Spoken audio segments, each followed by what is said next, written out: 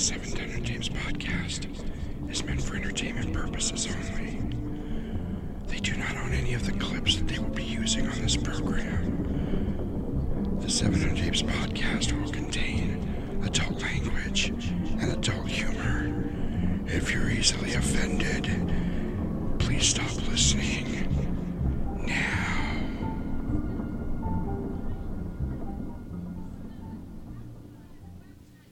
In 2019, Jasperino purchased 700 VHS tapes at a yard sale for $35. He promptly moved them to a safe house deep in the outlands of the Arizona desert. If you're into nostalgia and you like VHS, and if you can find him, maybe you can listen to the 700 Tapes podcast.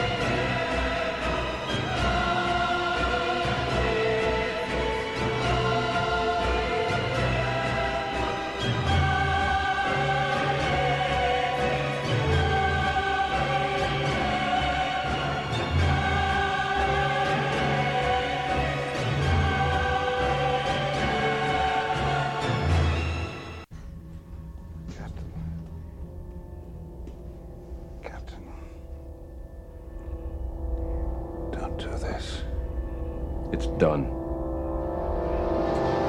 About my ship, you can't just leave her? I have no intention of leaving her, Doctor.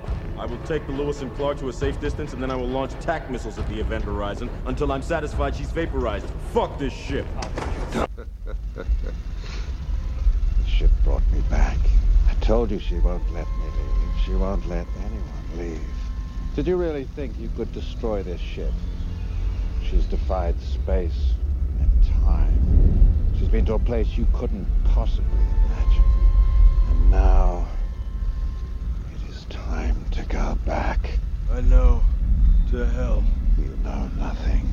Hell is only a word. The reality is much, much worse. Yeah, let me show you.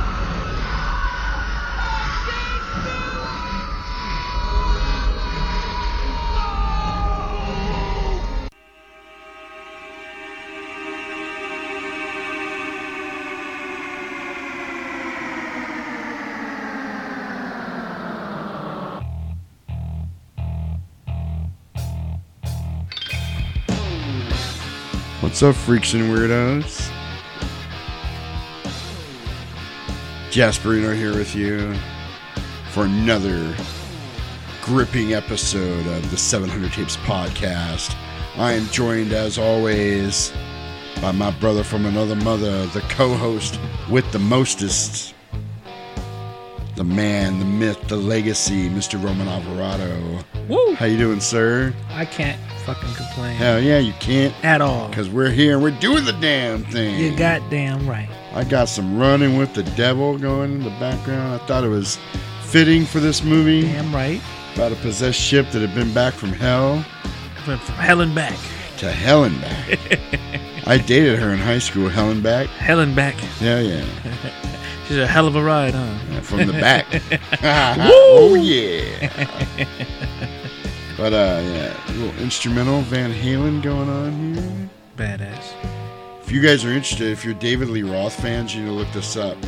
Go on YouTube and type in Running with the Devil, vocals only. It is magic. Really? Absolute magic. Really? I might get a burr up my butt and pull it up here after a little while and just play it, because, dude, if you're into David Lee Roth vocals, oh God, I'm running, oh yeah.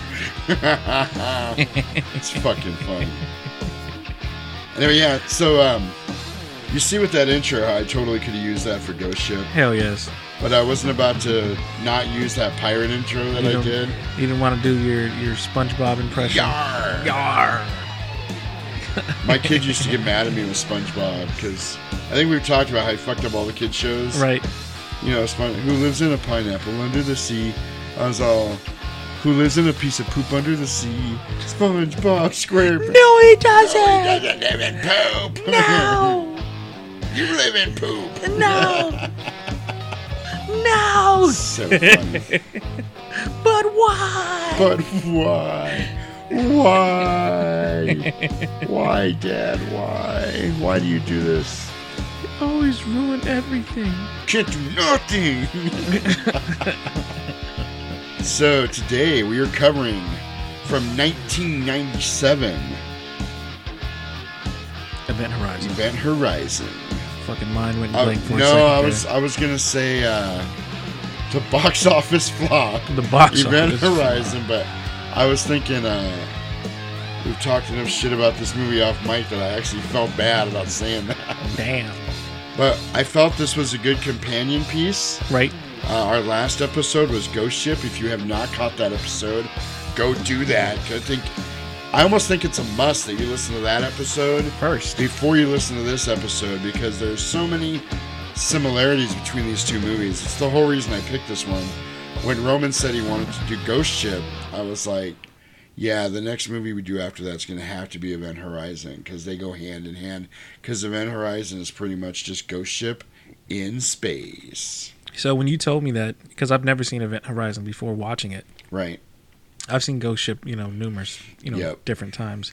So actually watching Event Horizon, I was like, holy shit. If this is not, the left and right hand, Yes. like they are to the same body. Right. Except of a of a ghost. ghost. To hell and back. Hell and This back. is, this was, like you said, it is fucking Ghost Ship on a ship. Right. I thought you were going to say Ghost Ship on crack. It's like if you would send Jason Voorhees into space. Oh, that happened. Oh, yeah. Jason X? Jason X. Jason 10, Jason X. I love that movie, by the way. For that to be like, people rag on that movie. Yeah, I fuck with it. I love it. I fuck with it because look, old girl's whooping his ass. That's the best part of the whole movie. Look, That android's like flipping around and she's throwing shit at fucking him. him She's up. like, oh yeah. And then he hits the nanobites, and I was like, oh Yeah, damn. and then they're like, oh, you guys are fucked now. Oh, And then when he's got the girls they're in that holodeck thing, and he's got the girl in the backpack or in the sleeping bag, and he's Just beating her with the other girl in yeah. the sleeping bag. So freaking funny. It is such a Jason thing. Yeah, like it is. He It just is. wants his machete back. It is. Oh my gosh! Off of fucking Freddy vs. Jason.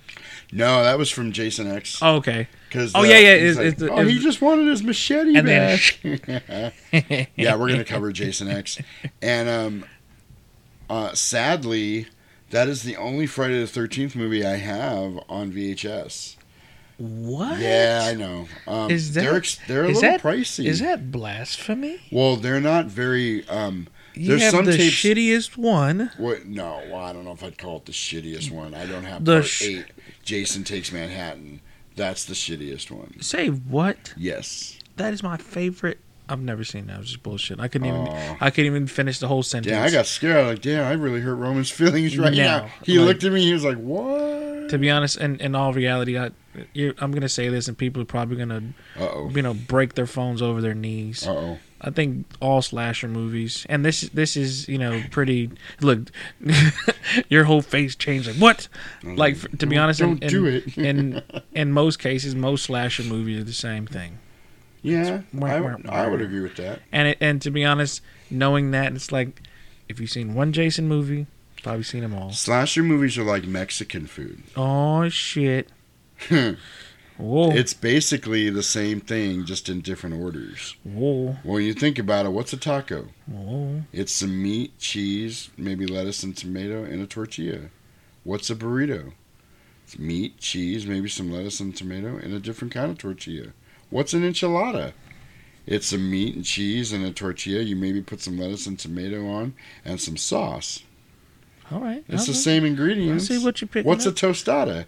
It's a flat, hard tortilla with some meat, beans, and cheese, some lettuce and tomato. Okay, You see where I'm I'm picking going up. here? Look, for a See where I'm second, I going? was like, I know you're, half Mexican, but I was Yeah. like, well, goddamn, Jasper. Well, goddamn. I didn't know where you were going. I Right. had to take a pause for the Yeah, a cause. slasher movie is like Mexican food. It's all the same shit, and just in different orders. Yeah. And different ways. Definitely. So yeah, usually it happens in the woods. Mm-hmm. You got a guy that's walking around and he's going to kill you if you have sex or smoke pot or drink beer. Right. All the shit we like to do Right. here Look, on the 700 Taste Podcast. look. The funny thing is, he sounds like a staunch Republican. Oh my god! Oh my god! Newt Gingrich came out of the woods. No smoking and no drinking. Oh my god! Even though we don't care about politics, I'm just saying. I was funny because when you were looking at the poster for Event Horizon, it says Infinite Space, Infinite Terror, and I was like, Infinite Terror. That was my G-dub, my G-dub. George W. Bush. You know, be like, these terrorists, terror. We're gonna fight some terror today. Look, all you got to do, all you've missed was ducking 2 flip-flops, and you've been good. His cat-like reflexes. Where's Dick Cheney at? We got to fight some terror. You know that motherfucker knows how to shoot people. One year, my friend Drew, one year for Halloween, he went to the Spirit Store and bought a Dick Cheney, one of the rubber Dick Cheney masks. And he showed up in hunting gear with a rifle. That was his Halloween costume. Yo, I thought that was pretty. that's fucking hilarious. Clever. Yes, it was. That awesome. is hilarious. The year after that, he had that stupid ostrich. Oh, Cowboy ostrich. You know what I'm talking about? Where the ostrich's legs, The are legs. actually your legs. And then But you have the cowboy. Your torso's the that cowboy. was his costume the next year. I was like, well, yeah, I guess it wasn't even worth it trying to follow up on last year's because it was just too good. I think the best outfit the best costume that I've ever seen. This guy was fucking Wolverine from the first X-Men movie. So he had the jacket. Right. He had the fucking claws. Like he had his hair shaped. Dude. Like he fucking did it. My friend Gus is a cosplayer. Shout out to you, Gus Matos. I think you listen to us. I hope so. If not, I'm going to get on Facebook and tell you to listen to this episode. You got him, right? He cosplays Wolverine really well. Oh, nice. He's a cool dude. Cool dude, too. He's actually starting his own podcast soon. Sweet. He had messaged me and asked me about like what kind of equipment I got, and but he cosplays the Punisher too. He was actually the Punisher when I met him. You're talking like White Boots Punisher? Yes, like old school long leather jacket Punisher. We're talking White Boots Punisher. Yes. Like old school 80s. Okay, cool. The real Punisher. Look, Punisher War Journal Punisher. Look, and I always have to say White Boots because and he also does motherfucker had white boots. And he also does Captain America. That's badass. That's America's ass. Look, I don't see how you go from Punisher to Captain America, but dude, he pulls it off. He pulls it off. Cool dude. But anyway, yeah, I will tell you guys, like I told him, dude, you can really do a podcast on a shoestring budget. Yeah. I am working on getting better mics and better headphones and better everything just because I want to upgrade. Mm-hmm. But really, just doing it, I've been doing this for years on this little $80 soundboard that I bought on eBay. Nice. And I upgraded my mics. I had really shitty mics at first. Right. And then I upgraded to my mics are a little better now. Well, then the next thing I'm going to do is get the nice real studio, like... mics. Yeah, like the studio mics, like the really real ones. The really real, man. The really real, man. It's the really real mics, man. You can't be talking in them. They're really real. Fire it up. Fire it up. Fire it up. I think we always have to. Oh, yeah. We always have to couple those two together. Right. I don't care what it is. You have to. You got to do it. But yeah, I'm glad we're talking about Halloween costumes a little bit because this is actually the last episode in September, and you know what that means. Next month, we kick off our 700 Tapes podcast, Halloween Spectacular. It's spooky.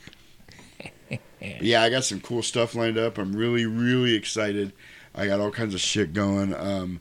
We're going to do some great stuff. We're actually doing, count them, not 4. We're doing 5 big episodes in October. Damn. 5. Let's count them 5. He said 1, 2, 3, 4, 5. 5. 6, 7, 8, 9. It's the 10 crack commandments. Ooh, little cube there. Little cube. No, that's Biggie. I said cube. Come on, man. Never get high on your own supply. Anyway, but yeah, 5 big episodes in October. We're going to do some great stuff for Halloween. The last episode will be posted on Halloween. Badass. So you'll be able to listen to that while you're putting up your decorations or getting your candy ready, or if you're having, just hanging out on Halloween itself. Take a listen, man, because Halloween's on a Saturday this year. You ain't got no job, and there ain't shit to do. Look, to be honest, so for me as an adult, I technically wasn't, able to celebrate Halloween until I got fucking, I would say 16, 17. I remember really? My sophomore year. Did of you high have school. strict Christian parents? Is that why? I would assume so. I don't know. Or they just didn't do it? We were Christian, we're Christian by faith, I guess, blah, blah, blah. Yeah, but it wasn't because they thought it was satanic or anything. I don't know. Yes and no, because I don't know. Whatever the case is, me being 16, 17, because it was my sophomore year of high school, I was playing football. I was like, fuck that. I'm going trick-or-treating. So we just went around. Put on your football uniform. We just kind of went around and, did it. And then from then on, it was like, this is a badass day to where I can just act a fucking donkey in this, shit. In this outfit, and nobody's going to think twice about it. But the day before, the 30th, and November 1st, I'm a dick, But today, funny. I can act a fucking ass and be awesome. Cool. We got a lot of shit to talk about. That's why I'm really excited about the Halloween episodes. We're going to be dedicating a lot of time to Halloween memories. Hell yes. Music that we like, yes. Costumes, hell yes. Candy. Hell yes. We're going to talk about soundtracks. Hell yes. Halloween movies, Halloween specials. Man. Dude, I got a lot of shit lined up. And I've been working fervently on it since August. Look, we haven't gave up the lineup yet, right? No, and I'm not going to. Cool. I was really tempted to because I wanted to kind of tease people a little bit. But I didn't do it. Can I say one that's not in there? Well, you're gonna they will get the first one at the end of this episode when we play the preview. Right. They'll get what we're doing right off the bat. We're kicking it off live. Let me just tell you. Right. We're doing it correct, and we're kicking this motherfucker off this Halloween. With the movie we're gonna be doing. But what were you gonna say? What was not on the lineup? And it's one of those where it's like, oh. Because it fits so fucking well. Okay. Trick or Treat. Oh, the Sam movie Trick or Treat? Trick or Treat. I don't think that ever got released on VHS. It's too new a movie. Oh, it did. Because I actually went on eBay looking for it, and I couldn't find a VHS copy of it. You're right. And I thought about cheating and just having it transferred to VHS. I don't know that I can do that, though, in good conscience. But there were so many movies. I tell you, even the lineup that we have now, it's not the lineup I showed you 2 months ago. I was about to say, it definitely got shuffled. It got switched up a lot. It definitely And I started thinking about it. I'm like, you know what? This is our inaugural, that means first, Halloween episode for the 700 Taste podcast. We got lots of Halloweens in the future. Right. So some of the stuff that got taken out this year, we'll put in next year. I was about to say, we'll just reshuffle the deck. Yeah. So I've got enough Halloweenish kind of movies that mean Halloween. There are certain movies that just mean Halloween to me, and I've got enough of those that for the next 5 years I've got Halloween lined up. You know? Do you think? Where does Nightmare Before Christmas fall for you? Is that Halloween or is that a Christmas movie? Yes. To both. Yes. That's always what I say to people when they go, is it a Halloween movie or a Christmas movie? I always say yes. Yes. I would play that, I think, on Christmas, but I think I've already got my Christmas movies in my head now, too, and it's not one of them. But there's always Next Christmas. Next Christmas, I'll give you my heart. The very next day, George Michael was gay. Anyway. This year, it's so he funny. Seems kind of queer. Right? So my son Deacon, who you all know from Stab Me in the Back on Mother's Day. Mother's Day. And my woo, woo, woo, woo. And my 30-year-old cereal-eating 16-year-old or 15-year-old orchid were watching that Wham video because they're kind of getting into older music and shit now, which I think is cool. My son's favorite band is Queen, which I think is amazing. I feel like such a success as a father, right? That Queen is his favorite band. He freaking loves them. Queen and Volbeat and Five Finger Death Punch. I think those are like his three. I'm like, nice. Dude, you fucking rock. But they're discovering older music and stuff. So they were listening to "Wake Me Up Before You Go Go." Don't leave me hanging on like a yo-yo. That is Wham. Yeah. George Michael. Mm-hmm. So they were talking about that song the other day, and they liked it, and they thought it was kind of fun. And they were watching the video on YouTube. I said, "Oh, you guys watched the video for that?" And he's like, "Yeah." I said, "Imagine this. Mm-hmm. When I was a kid, because I was maybe 10 or so when that song came out. We all watched that video on MTV, and everybody in my generation, none of us fucking realized that George Michael was gay. How did we not realize watching that video with those gloves and and all the girls were like, "Oh my God, he's so hot," and like, he doesn't care about you. I feel the same way about fucking Ricky Martin. Ricky Martin's gay? Yes. I didn't even know that. He's flamboyantly gay. Hey, did you know Ricky Martin was gay? No. Oh, what? Ro didn't know either? Are you disappointed that he's gay?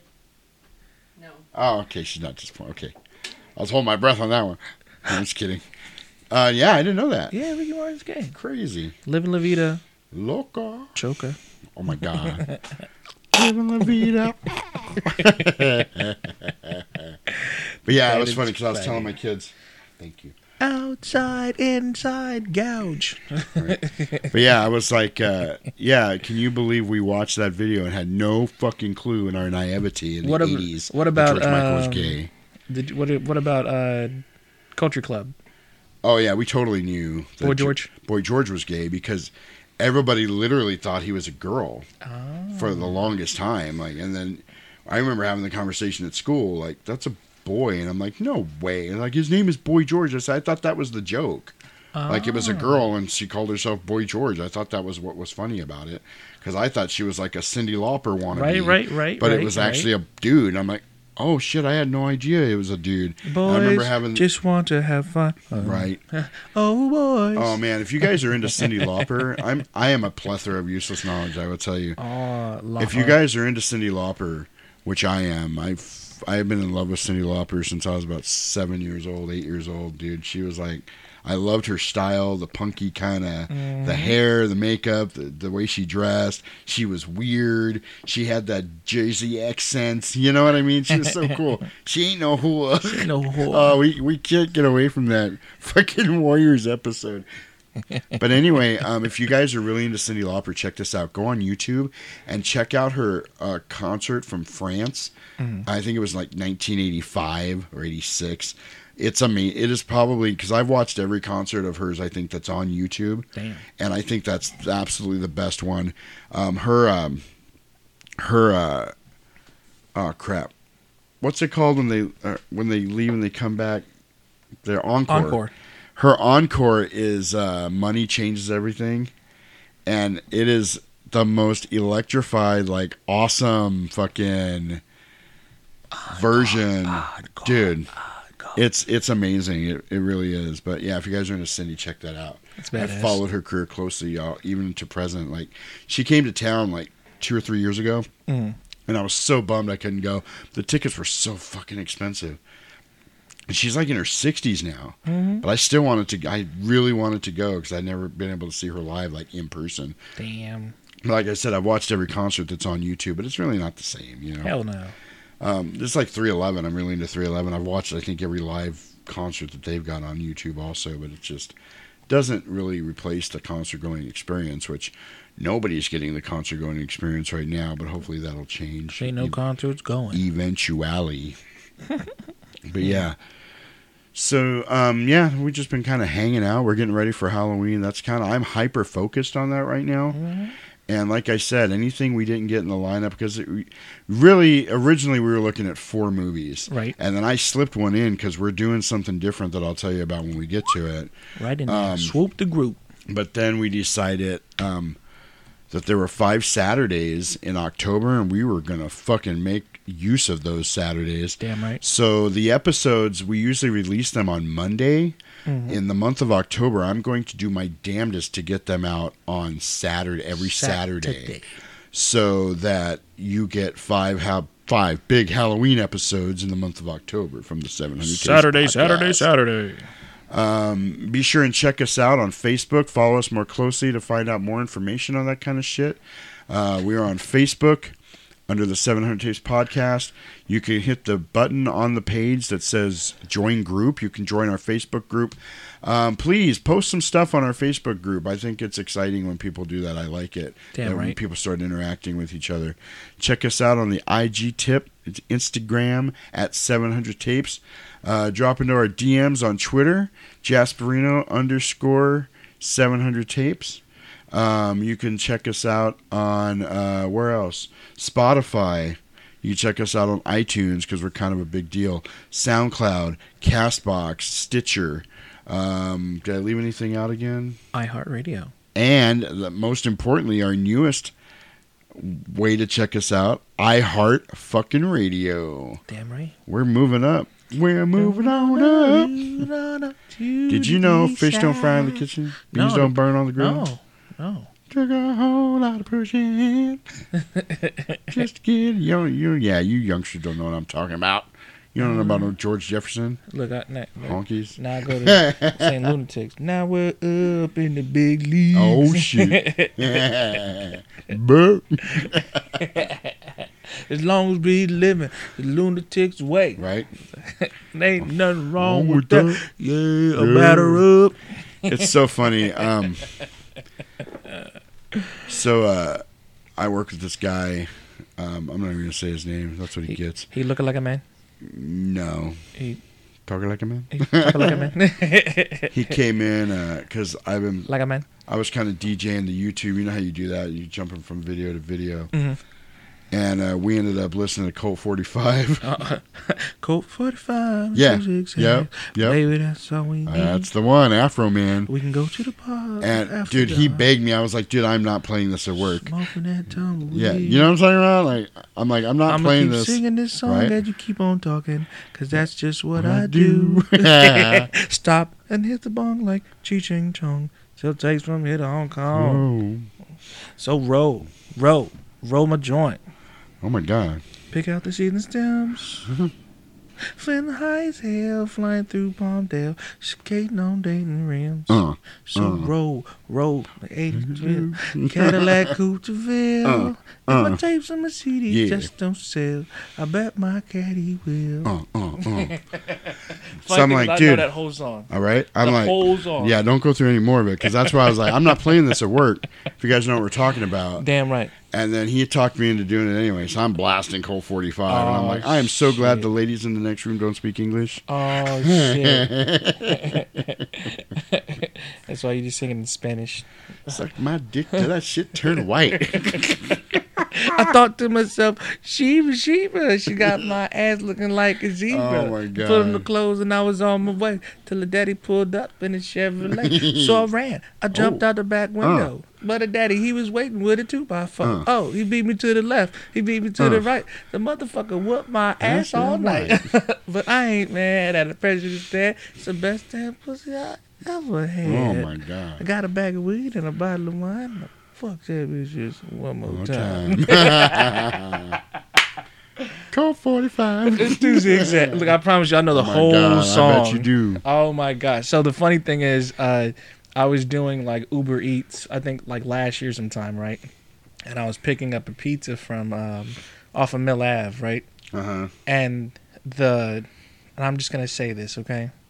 The honkiest white guy I have probably ever seen was jamming out, karaoke style. No fucking way. Right hand of God. That's funny. He was tearing it up too. Damn. Tearing it up, and he kind of flubbed a little bit, so I yelled the lyrics, and he was like, "Thanks." Oh my God. That's like I used to get up in the karaoke bar and I would always do "How Do You Want It" by Tupac. Oh shit! And people would just be like, "What the hell's going on here right now?" Love the way you activate your hips and push your ass out. Got a nigga wanting it so bad I'm about to pass out. Wanna dig you, and I can't even lie. Better, baby, just alleviate your clothes. Time to fly, bud. Damn. Yeah, and everybody's like, Tupac, "What is Tupac. happening?" And then, yeah, when I get drunk, I'm all into it. Oh, you Yeah. all into it, huh? Tell me, is it cool to fuck? You think I come to talk to my fool or what? Oh damn! Oh shit! And I get two reactions from that. I get the blank stare, and then I get the yeah, come on. Oh, that's funny. We might have to one of these times, like when we get going, and everything opens back up. I guess. Right. It'd be fun to have a 700 tapes karaoke night. Oh shit! I know a dude that would be down. Oh, I know shit. a karaoke DJ that would totally be down to do it. Oh, I know a venue to do it at in Mesa. Shit. And we could totally, yeah, because I know the guys at that bar also. Yeah, dude, we could totally have a 700 tapes karaoke party. That'd be badass. We could maybe podcast live Damn from right. there. I want to do some live on location shit That'd be tight. in the future. I want to go. I want to take a road trip to Cali, and I want to go to the Spawn shit. Ranch where the Manson family hung out, and I want to podcast from there. That's one of my dreams. Oh look. I wanted to do that on the last podcast I did, but it kind of fizzled out after Mm-hmm. 30 episodes, and I never got to do it. Damn. But here we are. Here we are. We're blazing. Damn right. And I know you're down for a trip to Cali. Damn right. And So- look, I figured we could find like some Helter Skelter bullshit movie somewhere on tape. Dude, there's so many Helter. Dude, there's so many. Like, I would actually like to get the original Helter Skelter movie from the 70s. Oh, see? Because that's the one that kind of turned me on to everything. Like, I had bought, I think I mentioned this on the podcast before, when I was 15, I picked up a copy of Helter Skelter from the thrift store, and I never looked back. Like, I was fascinated with that case, like, Damn. ever since. And then I saw the actual movie that they made, I think it was like 1973 or something like that, which isn't that good of a movie, but it was still like, oh, it's the movie about the book. This is really cool. And they, like, that was the first time they were showing, like, reenactments of the Tate LaBianca murders and them sneaking around the house. I'm like, oh, shit. It's almost like you're there, you know? Right. But I will never forget the end of that movie after the court case and everything. Bugliosi, the prosecuting attorney, was talking to Manson, and he goes, what about the girls, Charlie? Aren't you going to miss the girls? And he goes, nah, there's plenty of sex in prison. Ugh. Yeah. I was like, holy crap. And I guess that's an actual quote. Like, that was an actual Manson quote, which is kind of funny. Ugh. But yeah, that's the kind of shit I was into as a teenager. How about you? Colt 45. Baby, baby, that's all we need. Anyway. Oh, shit. Event Horizon, right? Event. Oh, Is yeah, that- I totally forgot. Is that on the horizon? We are here talking about movies. This is an all VHS review podcast. Right. We do not do Blu-ray or DVD or on-demand or streaming services, anything like that on this podcast. We do watch those things on our own time. But now we're here to talk about VHS. This is about our love as tape heads. I watch each and every movie that we review on the VCR in front of me underneath my computer monitor, and then we take notes and we put a bunch of shenanigans together, and we bring all that shit together for you, Right. freaks and weirdos, straight right, from damn the outlands of Arizona, where we fight off dust devils and astro zombies and insected mutoids and lizard robotic overlords to bring you the best in VHS entertainments. Yeah. Was that good? Yeah. All right. What So he said. that being said, right now we're going to bring you a little thing we like to call The Tale of the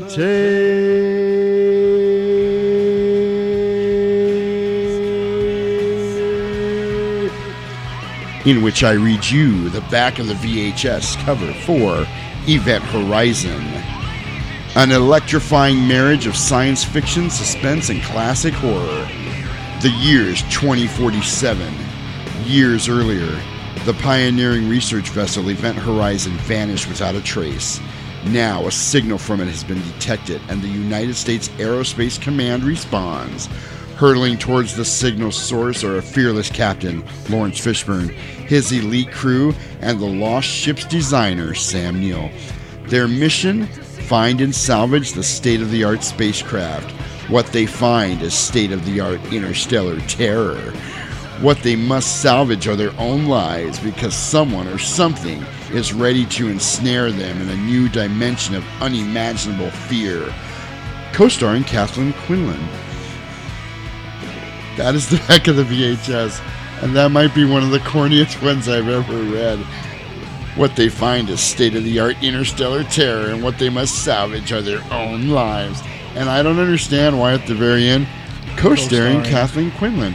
I think that's the chick with the son that's in the wheelchair. Gotcha. And it's really weird that, like, okay, why did you put her at the end? Like, she's some kind of big deal. Right. The big deal here is Jolie Richardson, but not at this time, I guess. She goes on to be in Nip Tuck. She plays Julia, Sean's wife, in Nip Tuck, which is why when I watched Nip Tuck, I was like, holy crap, it's the chick from Event Horizon.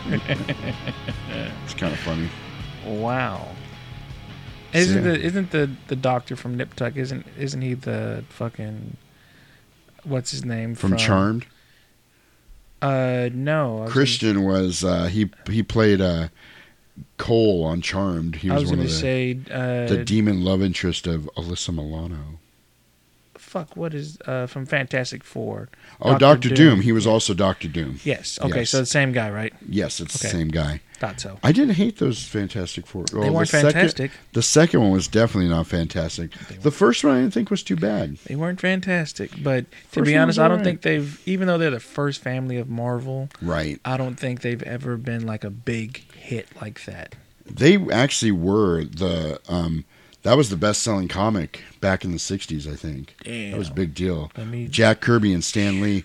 Have you ever read the old Fantastic Four comics, the Jack Kirby, Stan Lee ones? The art, first off, the Jack Kirby art is fucking unbelievable. But the way it's written, because it was written in the 60s, oh my God, it is like the most sexist stuff you will ever read. Like, Mr. Fantastic's an asshole. Like, Reed Richards, like, literally, like, they'll be, like, trying to figure, we got to beat this guy. We don't know what we're going to do. And as soon as Sue opens her mouth, Sue, will you shut the fuck up? We're trying to figure out what to do here. Dude, it's like, he berates her in every fucking, because I downloaded on Comixology, like, the first, like, 100 issues of Fantastic Four from #1 on, and I just started reading them. Damn. I'm like, holy shit, like, nothing but disrespect for Sue Richards all over the place. Like, no offense, but you're just a woman. Can you shut the fuck up? Like, literally, they didn't say it. I know, but it is. But that's pretty much what he was saying. Everybody, not just him. Like, Johnny Storm and Ben Grimm do the same. Everybody on the team is like, Sue, you're really just here to look pretty. Can you just not talk?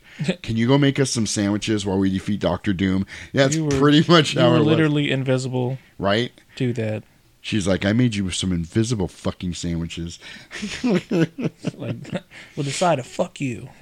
So then later on, in like new comics, I was reading one, I don't remember what it was, but they alluded to the fact that Sue Richards had pretty much cheated on Mr. Fantastic with like every male superhero in the Marvel Universe.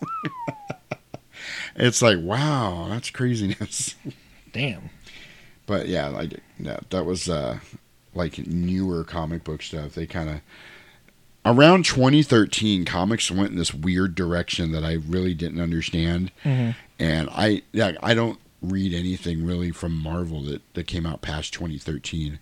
I'll still read some Batman stuff here and there, but I'm pretty much just. Is Jim Lee still drawing Batman or no? Jim Lee, no. Gotcha. He does some awesome Justice League stuff though. Gotcha. He did do the Dark Knight's Metal series that came out a couple of years ago that was amazing. Jim Lee did some of the art on that, and it was fucking incredible. I love Jim Lee's Wonder Woman. That's probably, I think, my favorite Wonder Woman is the Jim Lee version. Not crazy about the Jim Lee Superman just because the costume's really weird. Like, he's got that weird, like, neck collar thing on it, and I don't know. I actually saw a Jim Lee. So I was in Vegas, and I was at Pawn Stars, and Nice. I saw it's. I knew right away as soon as I saw Batman. I'm like, that's Jim Lee. Oh yeah, absolutely, undeniable. They, like his Batman is so. Yep. it just stands above the rest. Right. I could give a fuck who else is drawn Batman. Any Jim Lee art is unmistakable. It is like, because my brother, big comic book guy, right? You know, draws and everything. Jim Lee is his fucking idol. Hell right? yeah. So I see the picture, so it's Batman and Superman, and I'm like, holy shit. So I go pull one of the guys. I'm like, can you tell me who drew this? Because I'm like, I know it's fucking Jim Lee. And the guy's like, let me go check in the back and blah, blah, blah. Seriously? Blah. Yeah, I was like, why really? the fuck are you working at a comic book shop? No. This was at the Pawn Stars. Oh, the Pawn Stars. That's right. Okay. So he comes back and he's right. like, yeah, that's Jim Lee. And then whoever colored it, I couldn't tell you the guy who colored it, but I took a picture of it and I sent it to my brother, and he's like, that's fucking badass. Nice. He's like, that is fucking badass. He's like, that's Jim Lee and whoever. It was a collaborative effort for that picture, but it was badass. That's cool. And that's the final word on Jim Lee. Just kidding. So, Event Horizon was released on August 15th, 1997. And I think we talked about before we went on that I think this was my birthday movie that year. This is what I did on my birthday that year. We went and had dinner, and then we went and saw this movie because I was super excited about it. Because anything horror, and this movie, it's kind of like Ghost Ship, where it got a bad rap and it was a commercial flop. Mm-hmm. This was a worse flop than Ghost Ship, actually. Yeah. When I read you the numbers, but it was kind of the same thing where the movie wasn't really well received, and it didn't do very well. But it's kind of picked up a cult following, because I was thinking a Ghost Ship was the same way. It's picked up a cult following over the years. Like, people love this movie now. There's actually, I heard that Amazon was working on a series, an Event Horizon series. I don't know if it ever happened or not. I should probably check that out, but I didn't. But I heard that was happening. So this movie stars Lawrence Fishburne as Captain Miller, Sam Neill as Dr. Weir, and remember, co-starring Kathleen Quinlan as Peters. That's so crazy. I don't know why they did that on the back of the VHS. Jolie Richardson as Stark, Richard T. Jones as Cooper, who's always pissed off or joking around, one of the two. Jack Noseworthy as Justin. That's such a weird name. Especially since he has a weird nose, too. That was Baby Bear. Okay. Yeah. He's always always seemed like he was one of those fucking the Tanner boys from Yeah, like he could have been, huh? He did look like the one kid. He looked just like him. I can't remember his name. The kid that did all the Disney movies after. Yeah, I had to just say Tanner boys. Fucking from Home Improvement. Yes. Yeah. I think I don't know if was Tanner their last name. I thought Tanner was Full House. Full House. So I don't know what they were. I'm gonna have to look it up now. Jason, whatever his name was. Anyway, Jason Isaacs was DJ. Jason Isaacs, you'll remember, was also the bad guy in The Patriot. The Mel Gibson movie? Couldn't tell you the last time I seen. Oh yes, he is. He was the English officer. You are right. Yep. There was something else he was in besides Harry Potter that I was thinking about when I was watching this. Can't remember what it was. It was he was in Black Hawk Down, but that wasn't it.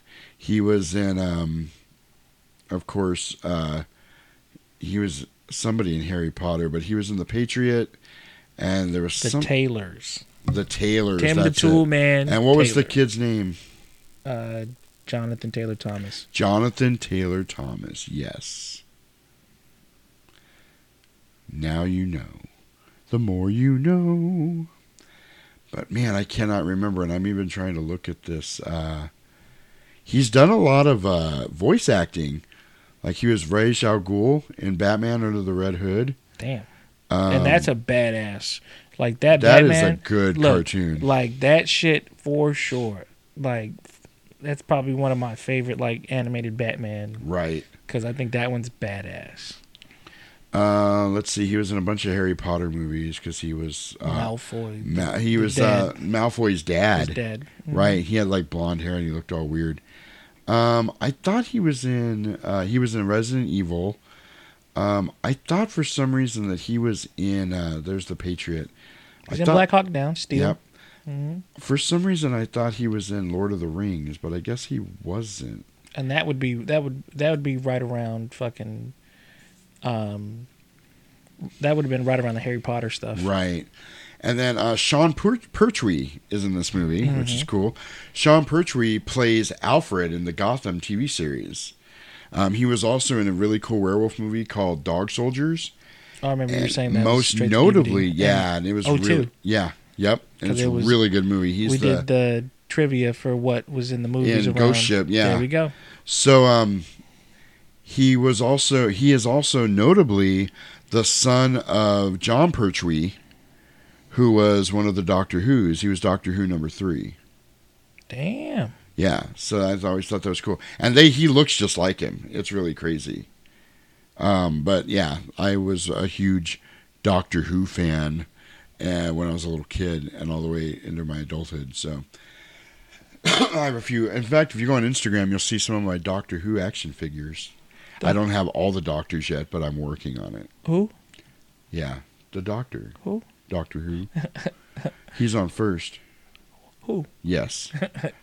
What's on second? So, this movie cost $60 million to make. That was its budget. Its opening weekend, it did $9 million. And then gross USA for the whole thing, 26. Dang. So this movie was a huge, huge flop. So like 7 of your dollars accounts towards that gross number. I don't think in 1997 movies didn't cost $7. What they cost? Like $4.50, $5 maybe. Gotcha. They didn't go up till later on. I don't think. You don't think it was like $7? It wasn't $7. I don't think. But you guys went as a pair, right? Damn, I wasn't going to IMAX. Shit. I'm saying you guys went as a pair, so I was. Well, yeah. So it was good. $7. After we got popcorn and everything else, we probably dropped $35. That doesn't go against the gross on this. Oh, that's true though, because the $7. All right. $7.50. All right. You know what? Just for Maybe argument's sake, $8. we'll say we did $14 between the two of us. No, I'm saying all together. If your ticket was $3.50 and It's hers okay. was $3.50. Oh, I get you. $7. It wasn't $3.50 because it wasn't a matinee. Oh damn. So let's just say $7. All right. We'll call it even on that. Right down the middle. Right. Call it even Stevens. Even Stevens. So anyway, it is 96 minutes long. God damn. So they So as we're going to find out, they cut 30 minutes out of this movie. We'll talk about that here in a little while. God, so let me just, back up real quick. Okay. $60 million. I 60 gotta put my pinky by my mouth. And one of the trivias is that the rotational shot of the space station over Earth in the very beginning that he's in is aliens. That took nearly a third of the film's visual effects budget to do. So what I was reading, they were saying that a lot of these stills were alien-esque. Yes. Stills Oh, very much so. Yeah. Like, Even million. Well, even the tagline, in infinite space, infinite terror, in space no one can hear you scream, I'm still fucked up by 60 But million. because I know every porn parody, there is an aliens one, and it says in space they love to hear you scream. I think is the tagline. Is there like a Species one? There has Dude, to be no, because Species was a softcore porn in and of itself. I remember, didn't she fuck one of the guys in like the pool or something like that? No, that was Showgirls. Oh. Yeah, no, I think so, yeah. But here's what shocked me about Species. And I think I have Species somewhere around here. We probably will get to it. Because Michael Madsen's in that movie. Right. And then they were chased. They thought they had caught her and they were kind of celebrating. And the chick goes down on him in the hotel room. Do you remember that scene? The chick that was like working with them, like out of nowhere, like she's like, they're like, "Oh, congratulations!" And she just hits her knees, and I'm like, it seems so weird to me. Even while I was watching the movie, I was like, that seems really weird. Like good for him, but like, wow, like I don't know. Wham! Yeah. Wake me up before. Was that Natasha Henstridge? Was that couldn't the tell chick you. from Species? I don't know. Shit. It's like she ain't getting all the action in this movie. I haven't seen Let me that tell movie you. in fucking 15 years, 20 years. Like I couldn't tell you the last time I've seen it. And there was 3 of them. I'm about to say 1, 2, or 3. I never saw the third one, but I know there's a third one. But I've seen the other 2. I remember somebody getting fucked up in a hotel. I think like the chick. That was the first one. Okay. That's all I can really and the one dude, she didn't want him because he had drugs in his system, so she just killed him. So Paul W.S. Anderson's initial cut of the film, that's the director, ran 130 minutes and was quite graphically violent. So much so that both test audiences and the studio balked at the finished product. Paramount ordered him to cut the film by 30 minutes and tone down some of the violence, a decision he now regrets. This is the part that sucks. Although it was announced in 2012 that a full version of the film had been found on a VHS tape, Anderson revealed in 2017 that due to bad archiving, a longer version no longer exists. The tape was in such poor condition when found that the footage was practically unwatchable, forcing Anderson to throw it away. So we will never get a director's cut of Event Horizon, which makes me super, super sad. Yo, like... Because a lot of the plot holes and the stuff that doesn't make sense in this movie is because they had to cut 30 minutes of it out. Look, that just fucked me up. Right? Because, for the most part, this movie is, like the father to Ghost Ship, Yeah, because this came out in 97, Ghost Ship was 2002. Right, so this, like, it's almost the same plot. I mean, same shot-by-shot scene type shit. Like, it is almost the... carbon copy. Ghost Ship is a carbon copy of this kind of thing, and I can only imagine, because Ghost Ship, for the most part, there's really no plot holes. And this one, I'm like, holy shit! Like, they're glaring, and it sucks because I would like to see that 30. This movie got the shaft. Really, it got ripped off because a lot of crazy shit happened Shut your mouth. A lot of crazy shit happened in the production that kind of... This movie was cheated a little bit. Right. The initial rough cut submitted to the MPAA received the Kiss of Death NC-17 rating. The visions from hell were inspired by works from 16th century Renaissance painters Hieronymus Bosch and Peter Bruegel, which director Paul W.S. Anderson saw while he was touring art galleries with his production designer. Anderson was fascinated by these paintings as the makers clearly believed in the reality of hell as the complete antithesis of heaven, and the images they created were terrifying and beautiful at the same time. And God damn it, I love art for that very reason. Although the film was met with mostly negative reviews and a disappointing box office result at the time of its release, it amassed a considerable cult following over the years.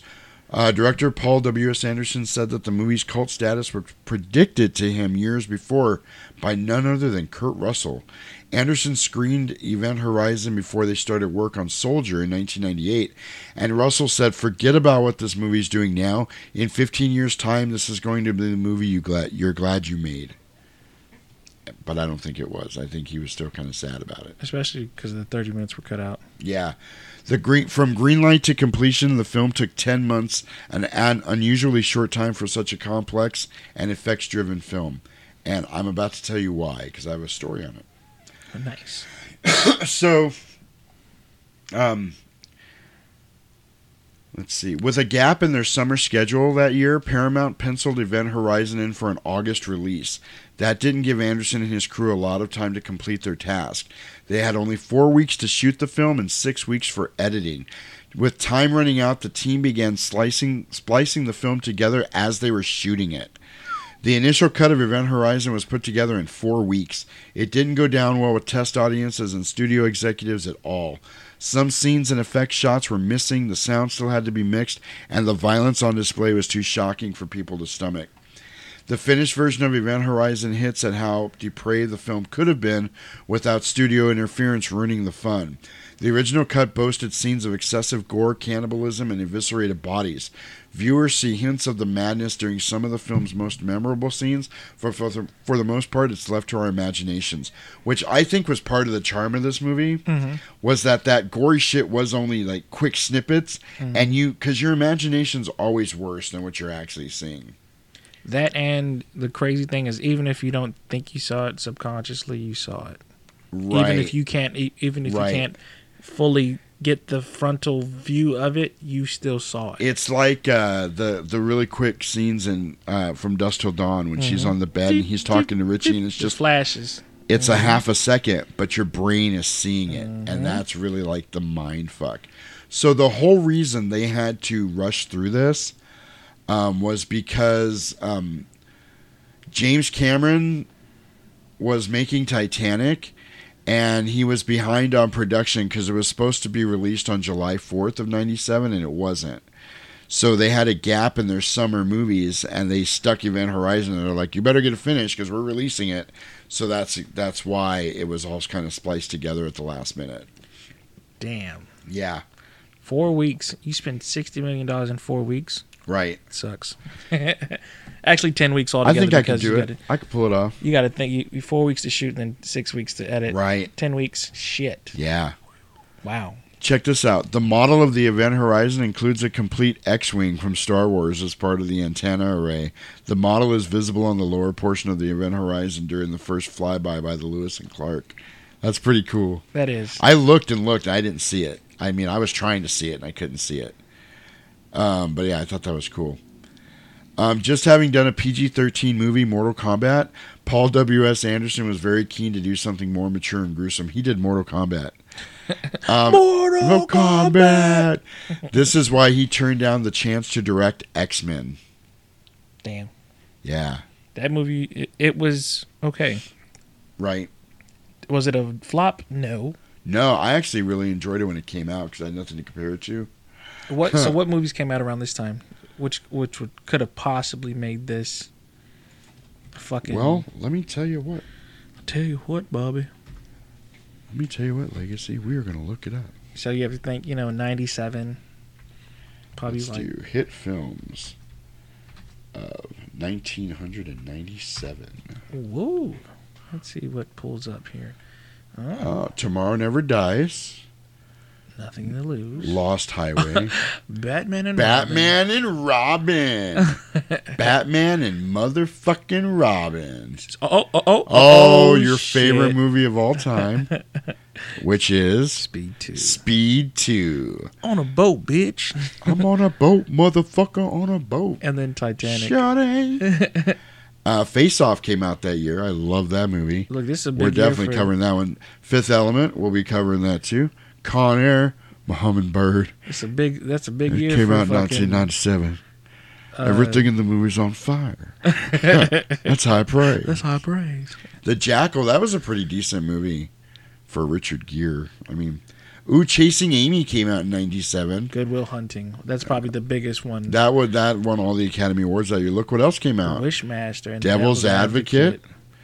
Mortal Kombat. The funny thing is, that's Annihilation. That's too. Annihilation. Oh right? my gosh! Look at Shaq. She's Steel. So look, I've always wanted to watch that Snow White movie. It's pretty good. The dwarves are absolutely. I used to own it. The dwarves are absolutely disturbing in this movie. There goes the cube that you were talking about. Yep. Last episode. Yes, Cube. They're like the scariest dwarves in any Snow White movie. They're fucking. You think they're gonna like track you down and eat you? Really? Spawn came out in 1997. The Borrowers. Yep. Is that that movie was fun. Jackie Brown. Damn. Alien Resurrection. Damn. That's probably That's probably like my favorite Alien. Oh really? Yeah. That's what that alien behind you. That's the one. That's the movie it's from. Austin Powers came out that year. Men in Black. Wishmaster. That one. Wishmaster was awesome. This was a good year for movies, man. No wonder Event Horizon flopped. Eve's Bayou. Okay. Eve's Bayou is a good movie. Mm-hmm. Yeah, Scream 2. Again, one slasher movie, all slasher movie. Right. Damn. Not bad. This 187. Did we say that one? Contact. That was all right. It was kind of a weird movie. That was the Jodie Foster joint. The Postman. Oh my God, Kevin Costner. I was about to say Kevin Costner. Fools Rush In. Fools Rush In. I love that movie. I think that's shot here. Tucson. Yep. It's shot in Tucson. Yep. Let's Liar, see. Liar. Liar. Kiss came the out. Girl. Donnie Brasco. Okay. Which I also have on VHS. We can cover that movie eventually. I fuck with Donnie Brasco. Hell yeah. A little crime drama going on there. That was Pacino and De Niro, right? Not De Niro. Shit. Johnny Depp. Was it Johnny Depp? Mm-hmm. Okay. Anaconda. Yeah, My anaconda don't want none unless you got buns, hon. Mimic. Okay. Mimic was good. Man, I went to a lot of movies this year Mouse Hunt. because No, I Mouse saw Hunt? a lot of these in the theater. Beverly Hills Ninja, Chris Farley. I Know What You Did Last Summer. Relic. Wow. Yeah, American Werewolf in Paris. Air Force One. Dude, I went to a shit ton of movies this year because I went to see all of these in the theater. Look, the funny thing is, I like American Werewolf in Paris. I do too, and we're Like, going to cover it because I have both of them. Nice. I have so London and and Paris. Damn. 97 was a pretty L.A. good year. Confidential. I love that movie. I have that on Laserdisc. Damn. It's true. Damn. Metro. G.I. Jane. Suck my dick. Fuck G.I. Jane. All Fire Down Below. Steven Seagal. Oh my But god. Metro with Eddie Murphy. I know I saw that movie, but I don't remember anything about it. Shit. Yeah, I couldn't tell you. Let's see what else. Conspiracy Theory. Oh, look at Double Team. Oh my God, Dennis Rodman and Jean-Claude Van Damme. Oh hell my yeah! gosh. I wish I had that movie. Yo, that movie is terrible. Yes. Well, duh. Did anybody think Terrible. anything different was going to happen? Terrible. Conspiracy Theory is amazing. Never Have you seen that? Oh, Mel Gibson's a conspiracy theorist. He does because it's the 90s, so he has a newsletter he does. Mm-hmm. And then he actually stumbles onto a real one and they come after him. And he's like, oh shit, it's real. The Peacemaker, that's a good movie. Nicole Kidman and George Clooney. Never seen it. Yeah, that's a good movie. It's like an international spy kind of movie. Let's see what else we got here. Power Rangers Turbo. Is that the movie you were talking about? No. That's the one after. I actually, okay, so 95 is the Power Rangers Okay, movie. so I went on eBay the other day looking for the Power Rangers movie, and I couldn't figure out which one it was because they all look the same to me. Mm-hmm. So we're going to have to do that someday when you're here with me. You're going to Gotcha. have to point to which one it is. It's the 'cause Ninja Rangers. There's so many of them that I got to figure it Hercules. out. Oh, Hercules, Disney. The Devil's Own, that movie for having Harrison Ford and Brad Pitt was very boring. Once Upon a Time in China?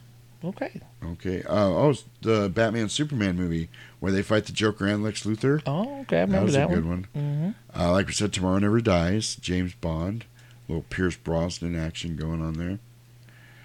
Oh, there's a Corey Haim movie called Demolition University that I've never heard of. Yikes. In and Out with what's his face? I can't remember his name. Oh, As Good as It Gets. Oh. That's a good movie. Jack Nicholson. Oh. You like As Good as It Gets? Oh, she's asleep. Never mind. She loves Jack Nicholson. That's what I was going to ask. Love Jones. That's a good-ass movie. I've never seen that. Oh, George of the Jungle? Is that the Oh, part George two? of the... Nope, that's the first one. Brendan Fraser. Picture Perfect. That was a good movie. I like those Jennifer Aniston rom-coms Right? Rom-com. just because Jennifer Aniston. Let's see. Chinese box. It's Bet called... you it smells like Egg Foo Young. Oh, my God. Was that Selena? Is that what this is? No. Fire. Oh. Did that Oh, come over? Anastasia. That movie was dope.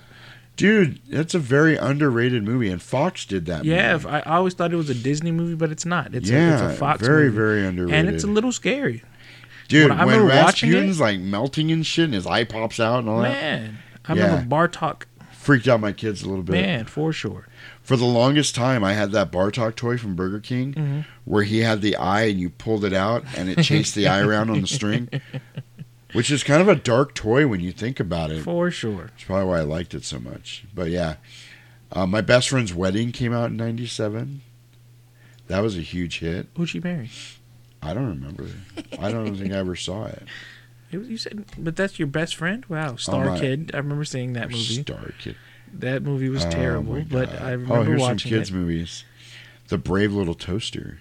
Oh, that's a dope movie. Beauty and the Beast Enchanted Christmas came out that year. No, That was a- what is that? The Swan Princess? Where? All the way to the Yeah. right. Like Why does it look like they're playing hockey? I remember those movies. Dude, the Swan Princess, my kids loved this movie. Man, They'd run around. You come to castle, I make vow. Ooh, Call the Conqueror. Oh. Kevin Sorbo. Mothra 2. I've never seen that. Neither have I. Interesting. Evangelion. Yeah, but yeah, there you go. Alien Resurrection. That's your shit. Little Winona Ryder and what's his name? Ron Perlman. Mm-hmm. Crazy Six with Ice-T. And what's his name from Dala? What is Dollar make you holla. was his name Dollar? It was Top Dollar. Top Dollar make you holla. Mm-hmm. Because he was the captain. Yep, you're right. Mm-hmm. And also the hairy shoulder guy that was married to Rhea Perlman is in it. And I remember because he gets his brain plucked out and he goes like this. He reaches behind him and he's like, he's looking at his brain. I was looking at my brain. Anyway, let's go ahead and jump into the movie here and check out the trailer. Good evening, folks, and a hearty welcome to our drive-in theater. We have a wonderful evening's entertainment lined up for you, one that will provide several hours of pleasurable relaxation and diversion for you and your family. Did you fail to dress up for tonight's show? No tie, an old shirt and slacks, a house dress? Well, don't give it a thought. We're glad you came as you are. We just want you to enjoy yourselves. Don't forget to visit our refreshment center during the intermission or any time. You love the tasty array of snacks we have to offer. So will the youngsters. Everything is quality and so good. We hope you'll make this a weekly visit. Bring the family. Bring your friends. There are always wonderful new pictures to see, delightful snacks to nibble, a gay, pleasant evening for all. Oh, a word of caution. Don't drive over 10 miles an hour in the theater area for your safety's sake. And Mom or Pop, go with the kids when they leave the car. We hope you have a wonderful time. Come back soon.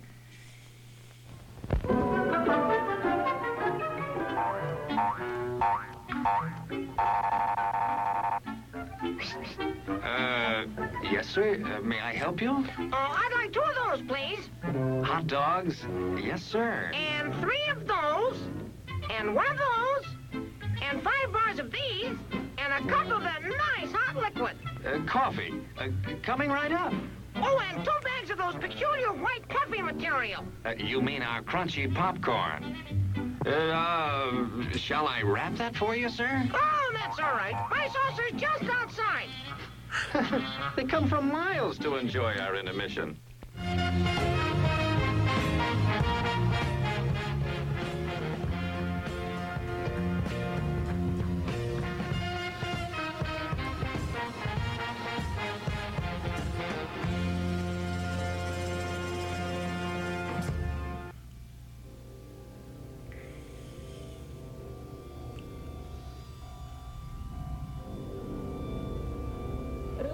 This morning, TDRS picked up an automated navigation beacon broadcasting at 2-minute intervals in Neptune orbit.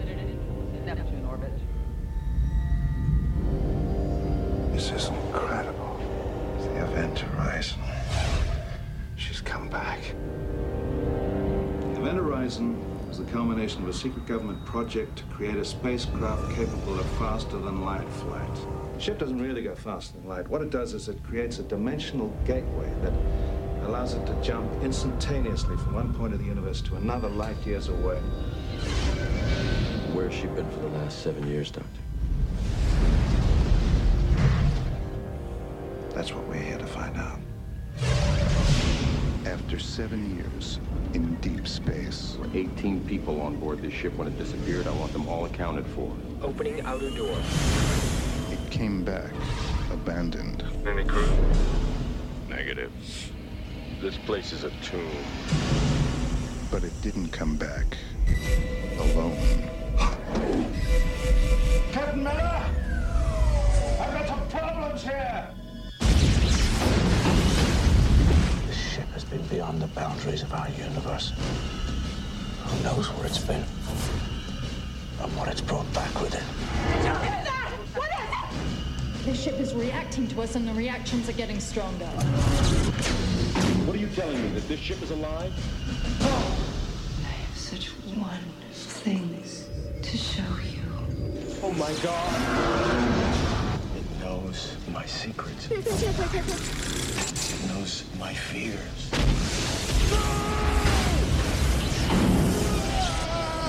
Vacate. I want off this ship. You can't leave. She won't let you. God help us.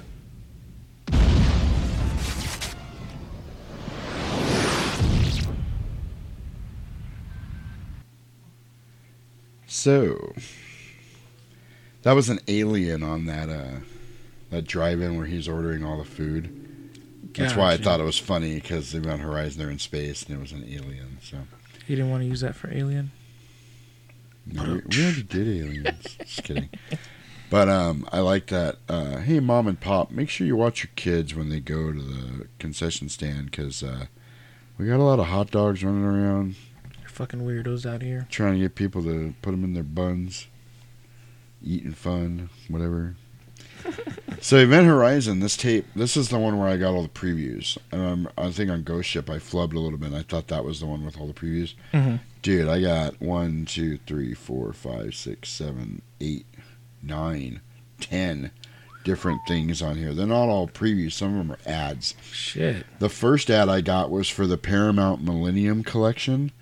Apparently, Paramount had a contest where you could go on the website and vote for your favorite movies of the last 50 years or whatever, and there was going to be part of the Millennium Collection, whatever got voted the highest or whatever. So that was that.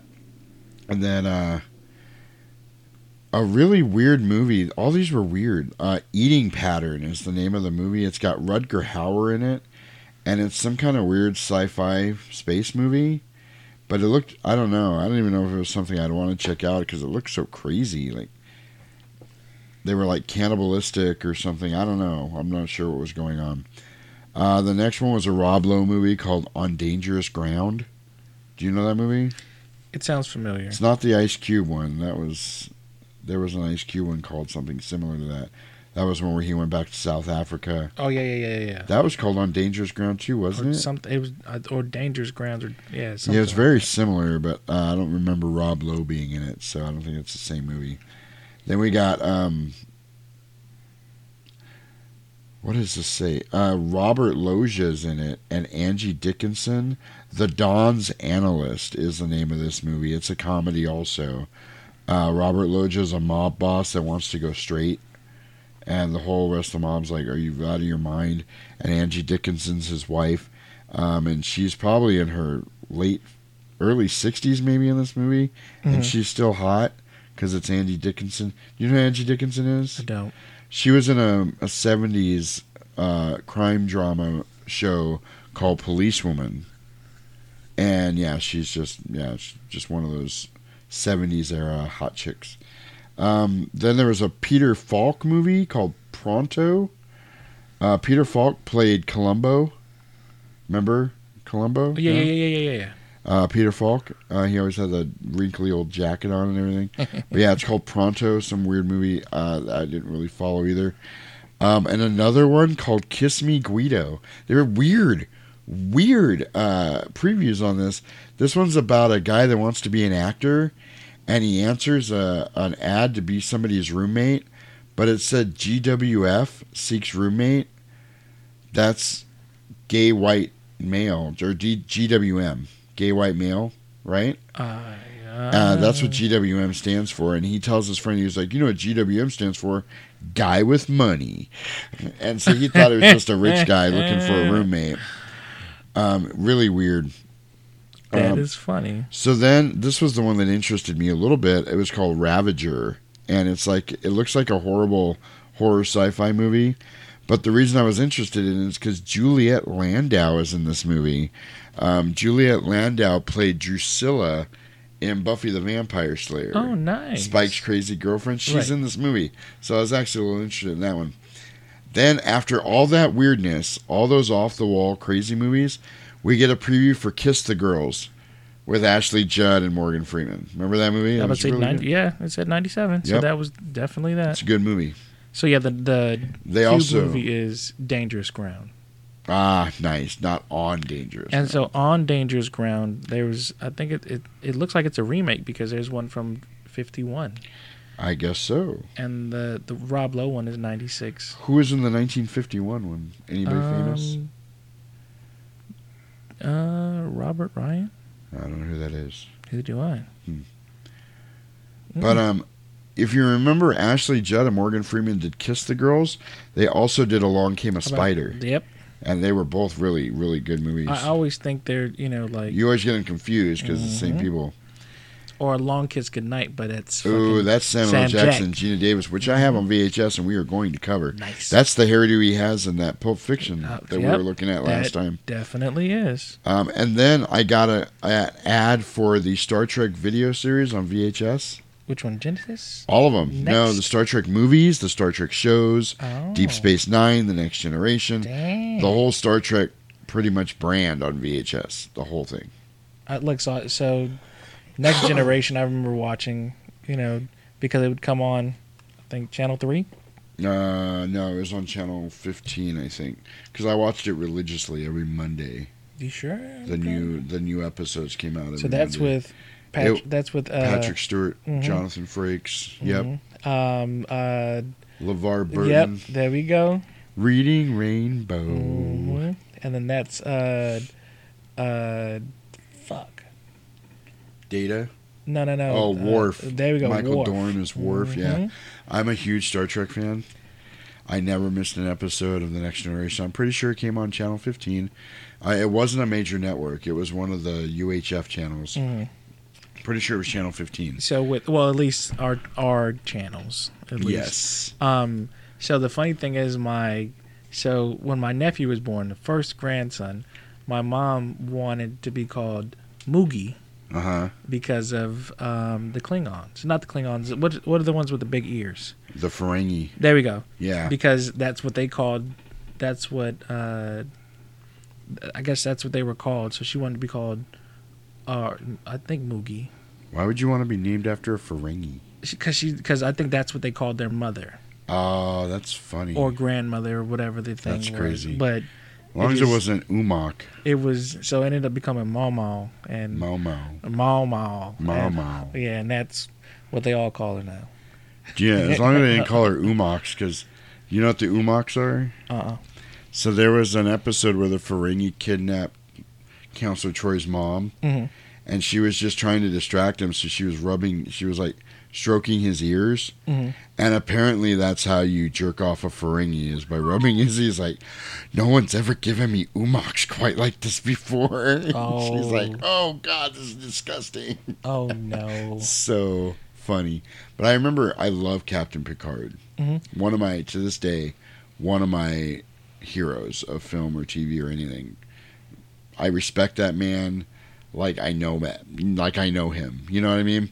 If you ask me, Kirk or Picard, I'm really torn. I can't answer that question. I refuse to answer that question because I feel like to answer that question would cause some kind of paradox that would fold in the space-time continuum and kill us all. So with that being said, I know, Picard, they've been doing the series. I want to watch it. And he went on whatever show Whoopi Goldberg is on. The View?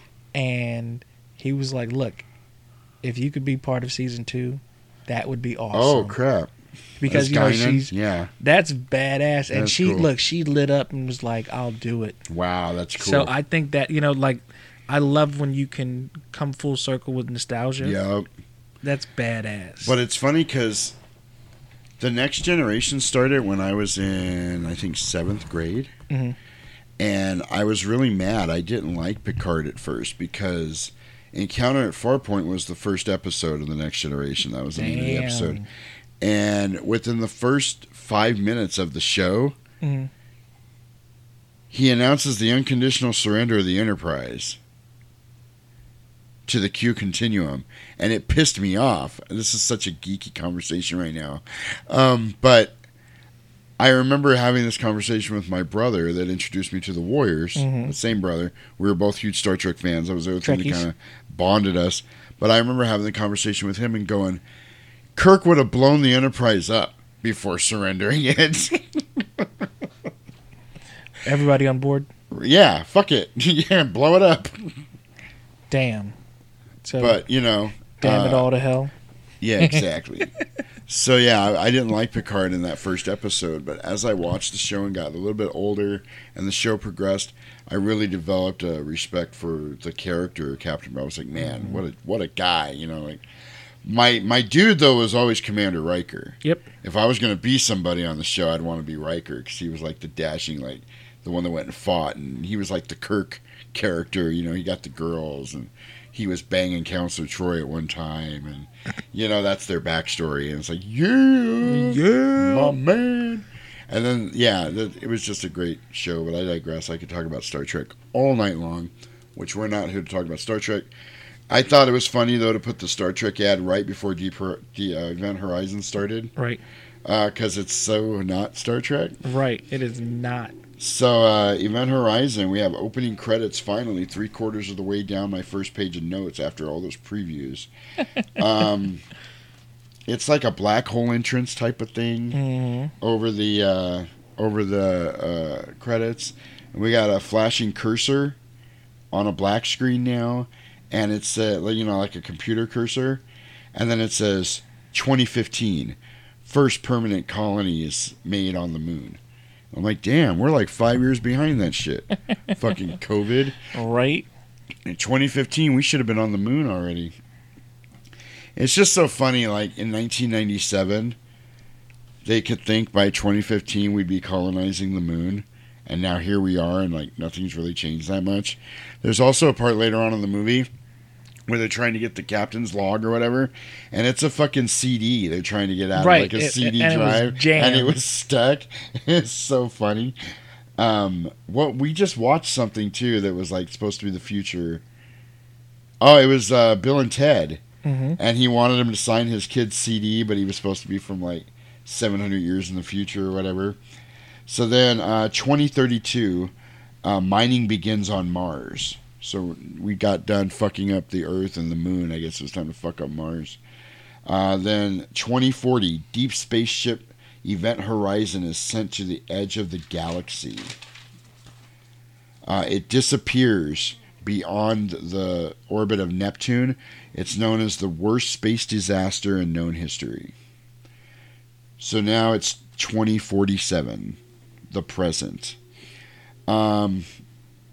There's like an asteroid passing the Event Horizon. There's like the big close-up on this asteroid, and then they show the Event Horizon like floating around in the orbit of Neptune. And it's a really cool shot of the ship. That's, I think, where they show the X-Wing, but I couldn't see it.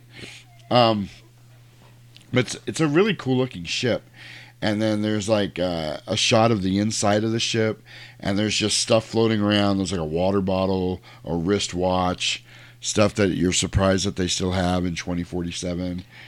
And then that big cross-shaped window, there's a body like floating end over end right there, and then it finally turns its face to you, and it's right in the camera. Yeah, and it's totally like a Hellraiser type face with all the cuts, and the eyes are missing or sewn shut or whatever. Very Hellraiser-esque.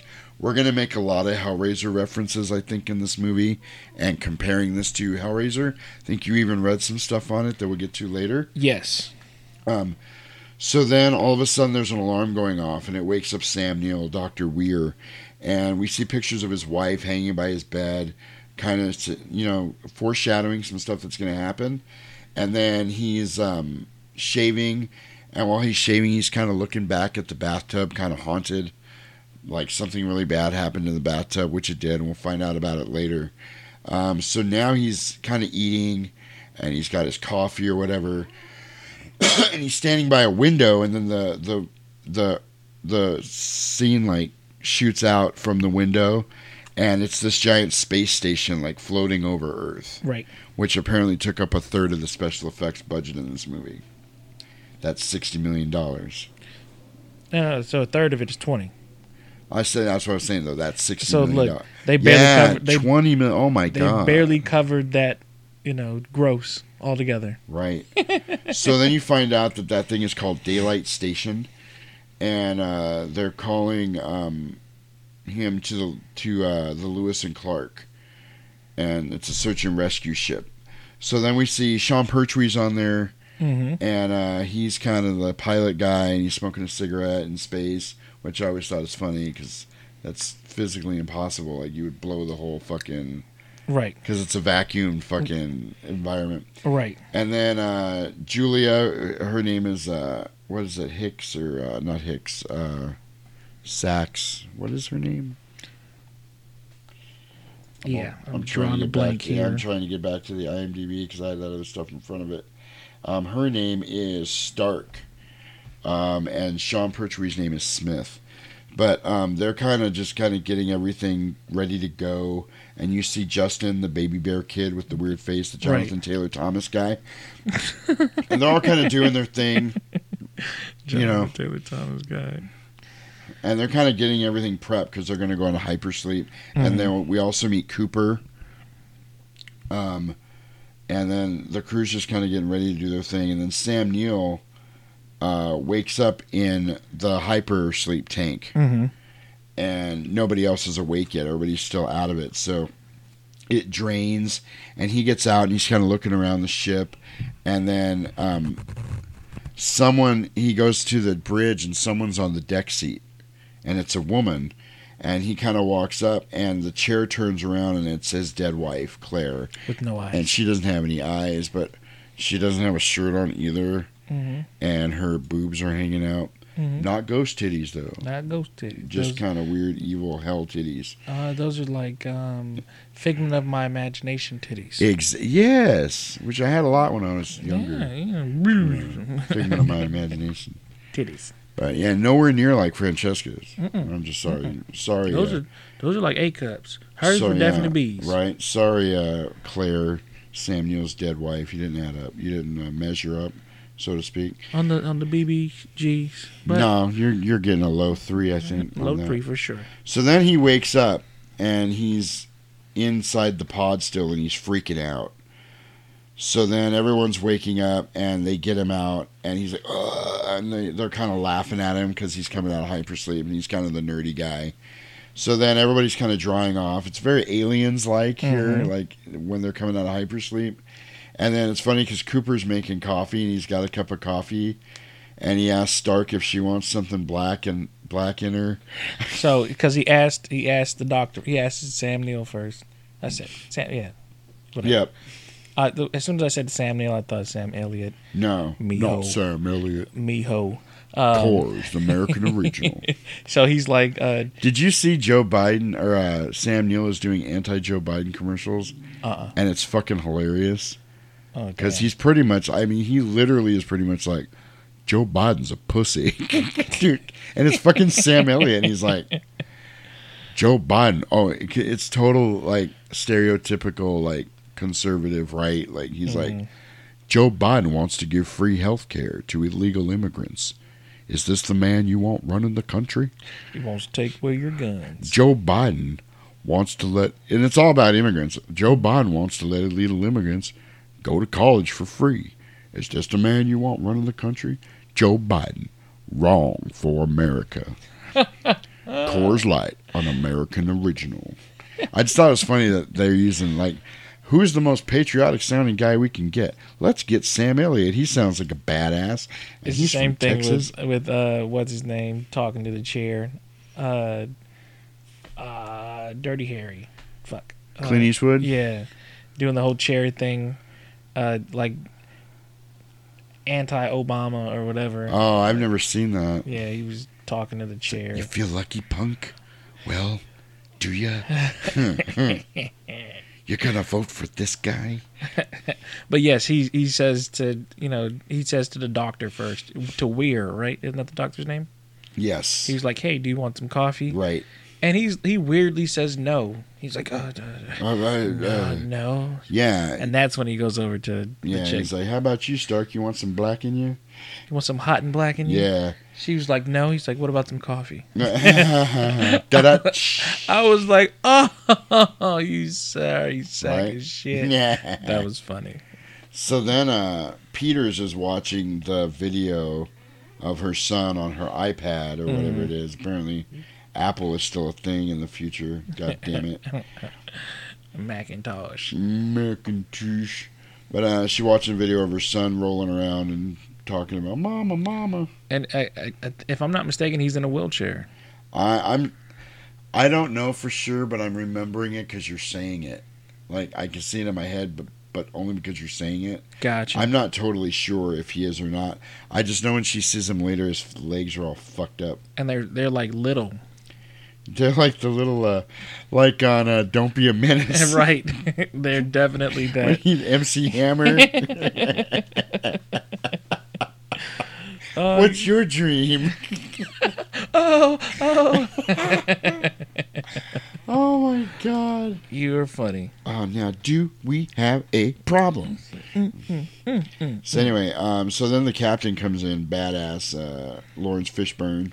Morpheus. Yep, and he's kind of taking command of everything.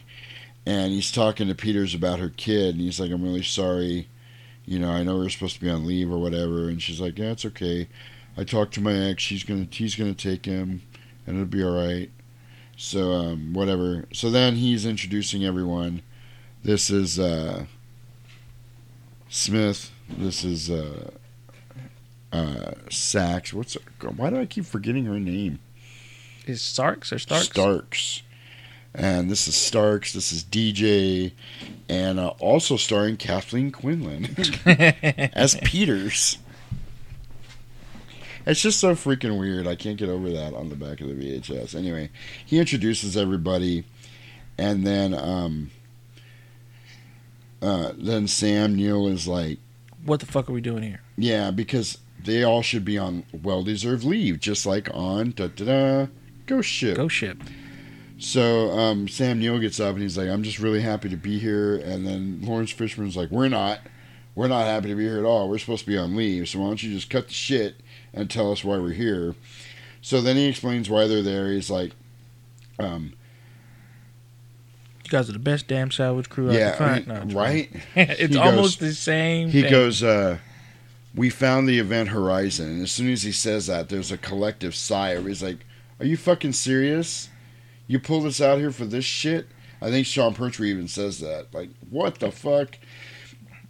So then everybody gets up like, what the fuck? Yeah, like this, there's no way. No, fuck Fishburne's like, sit the fuck down. There's no way. He's like, so, at least listen to him and see what he has to say. So then Sam Neill's saying that what they told the public about the Event Horizon was totally a lie, and it was a top secret thing, and it was made to go faster than light, and the ship was trying to achieve faster than light travel by cutting through dimensional portals and shit. So that's when Stark's like, yeah, the laws of physics say that's impossible. He's like, well, it doesn't really go faster than light. I built this gravity drive that bends space-time. And he grabs a nudie poster, the centerfold from Smith's bunk. And when he pokes the hole in it with the pen, Smith's like, oh. But he folds it in half to explain how wormholes work. He's like, we got a hole here and a hole here. We bend it in half, and then we put the pen through like the ship, and that's how the ship works. Because he says the beginning and the end touch. Right. So they're in the same space. Right. At the same time. Mm-hmm. And he was like, get the champagne glasses and the motherfucking condoms. Y'all about to feel this. Same place at the same motherfucking time. Motherfuckers in the same place at the same motherfucking time. It ain't nothing but a gangster party. Picture perfect. I paint a perfect picture. My intention to get richer with the S&OP dog. My fucking homie used cold ass nigga on the mark. Well, show enough. I got my hand on my gun because they got me on the run. Now I'm back in the courtroom waiting on the outcome. Free Tupac is on the tongue of niggas' mind, but at the same time, I see they tried to get mine. Oh shit! I got that shit. I see. I put together a million marks plus some gangster shit. He's like, yeah, I made this groovy gravity drive that may or may not be a portal to hell. It disappeared 7 years ago, and then it just reappeared. So, and they received a transmission. And there's lots of garbled screaming and somebody speaking in Latin. And luckily, DJ speaks Latin. So it's the same thing with knowing where the Antonio Graza is. Exactly. It's exactly the same. So then he's saying that the one piece of speech in Latin that they could actually hear, he's saying save me. Yourself. No, he thinks in the beginning, though, it says save me. So Weir tells them that he built the gravity drive, and then they do a rough drop into Neptune's orbit where everybody's kind of jumping around and shaking, and stuff's really kind of jumping around in the ship because they're going into the atmosphere, which is like where the ship's at. So then no one's answering the radio. This is familiar. They're hailing the... And then get this. They're right on top of the ship before they see it, and they almost hit it. And they have to put thrusters. Full reverse.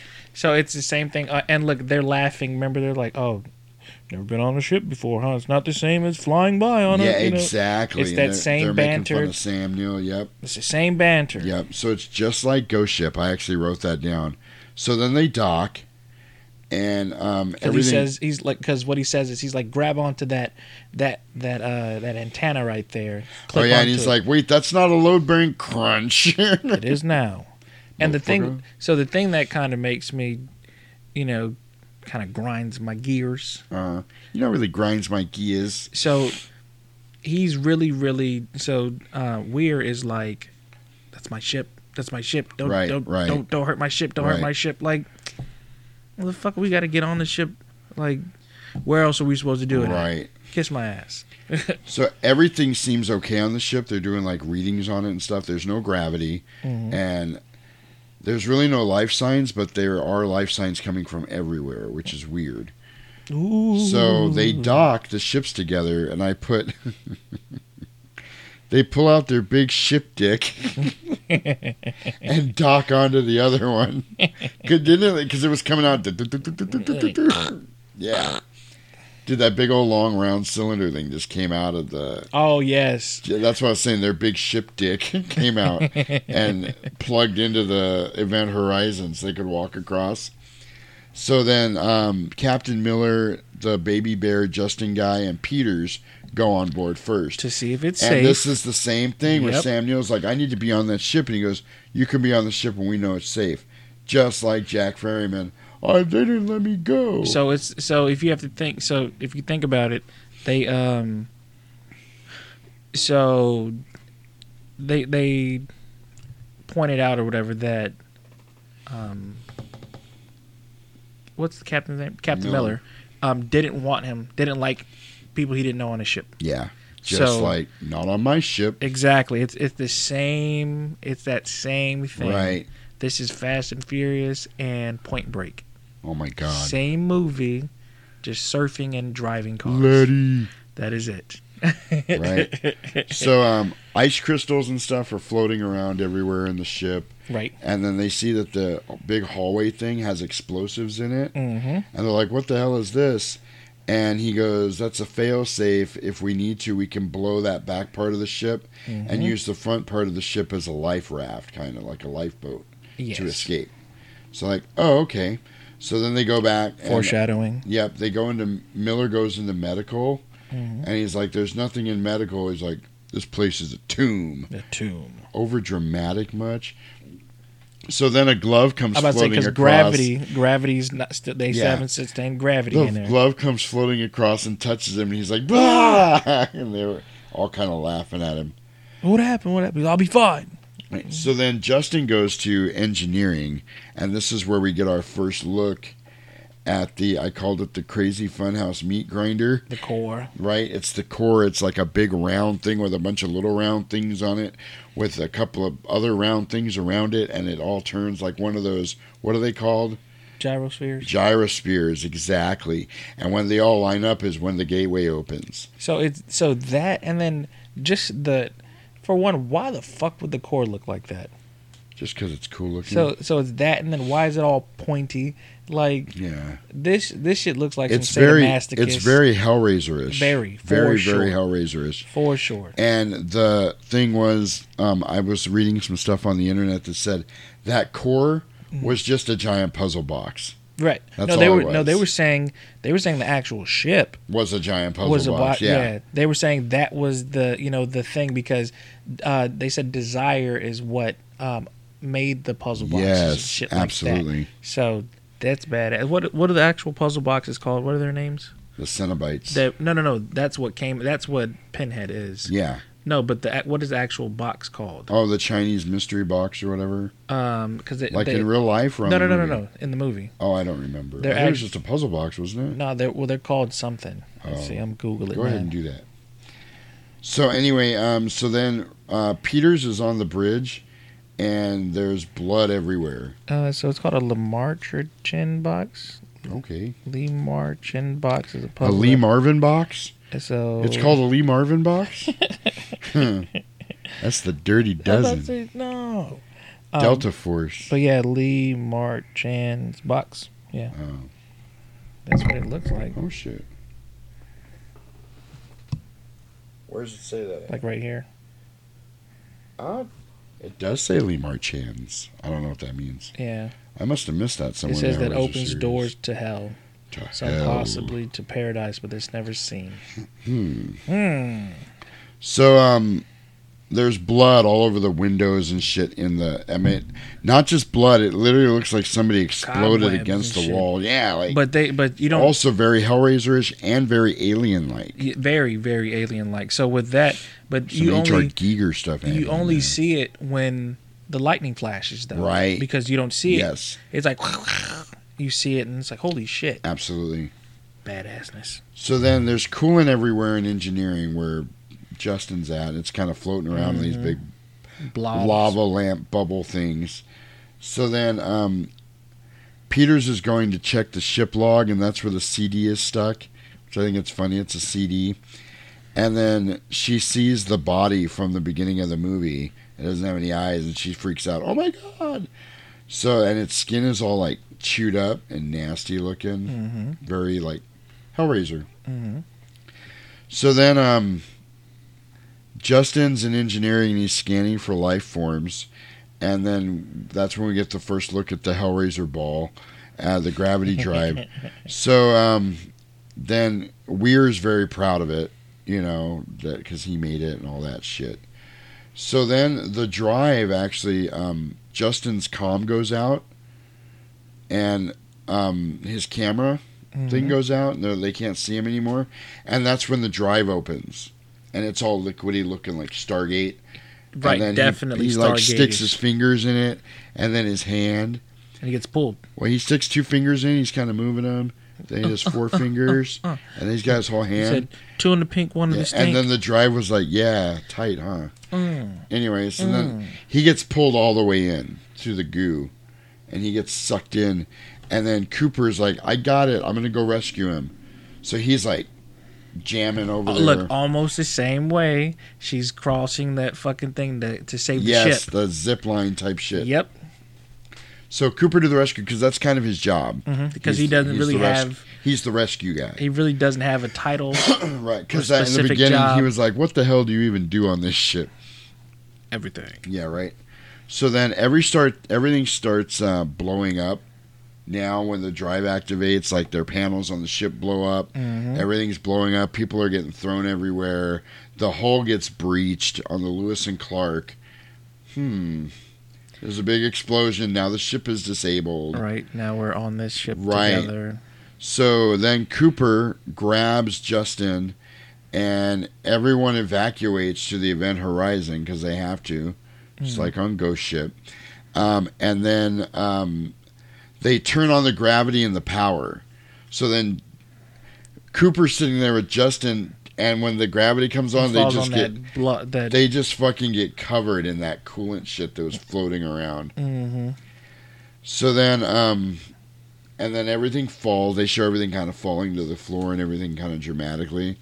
And then they realize they have 20 hours to fix the other ship before they run out of air. 3 days until we hit those rocks. Right, exactly. So then they've got Justin in medical.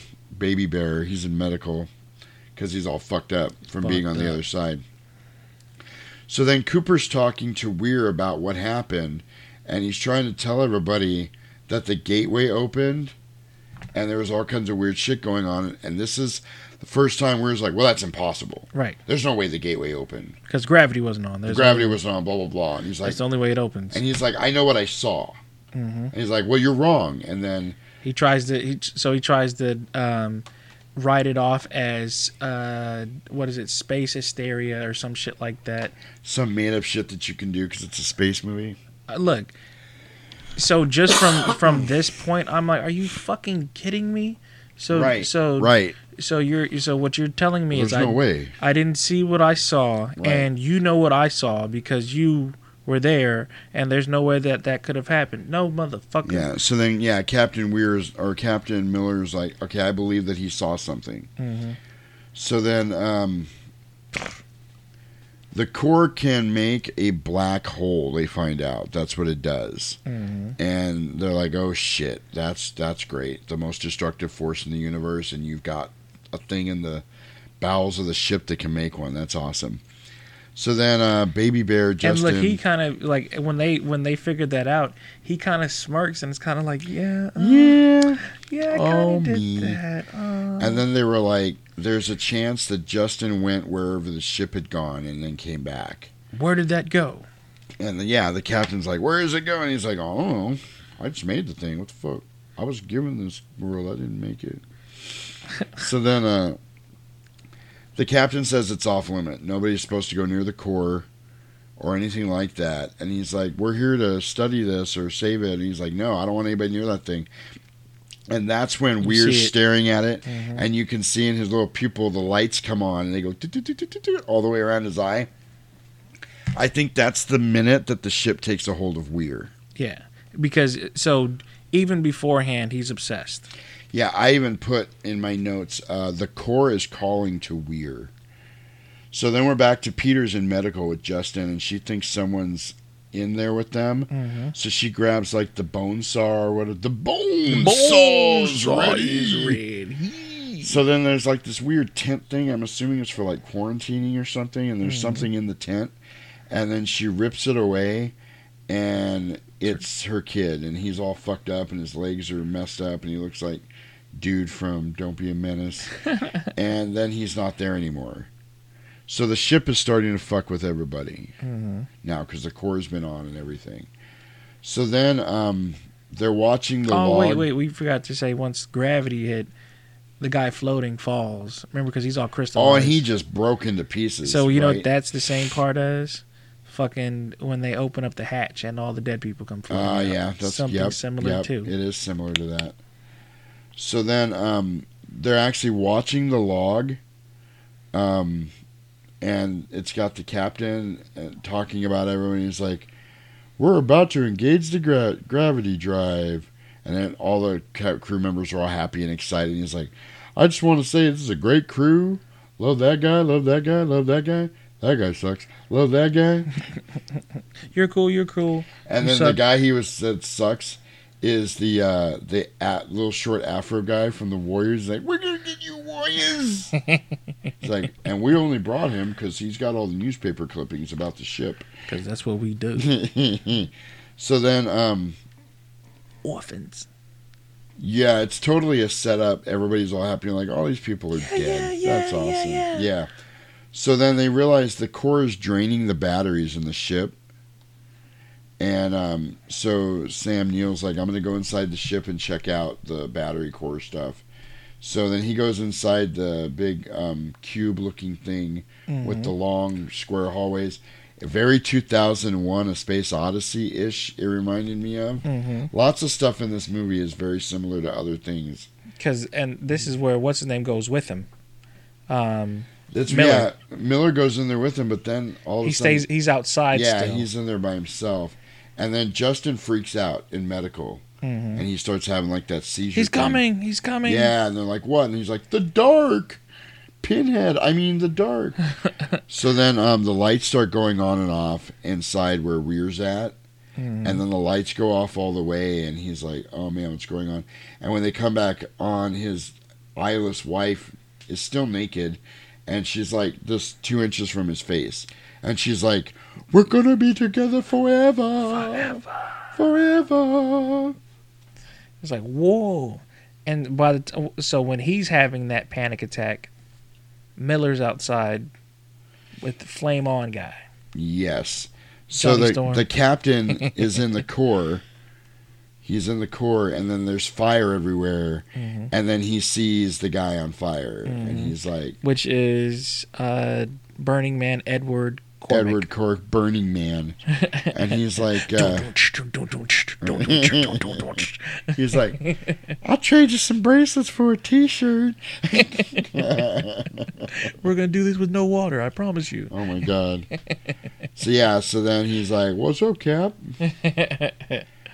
And he's like freaking out. So then everyone's talking about the hallucinations now, this is a good thing. The crew's coming together and they're actually communicating what's going on. Because usually in these movies, right? Well, because usually in this type of movie, she was coming on to me. You know, this is like she was coming on to me. It's the same breakdown. I swear to God that Burning Man wanted to fuck me. But anyway, he wanted to give me his Usher and let it burn. Oh my God, Usher. So usually in these movies, people keep their hallucinations to themselves. These guys are actually talking about it, which is good that they can communicate. So the crew's losing their shit. And then Stark tells Miller that she has a theory. And her theory is that the ship is out to get them. It brought something back with it, and now whatever it is fucking with everybody. So he says, are you telling me... So what you're telling me is that the ship is alive. Right.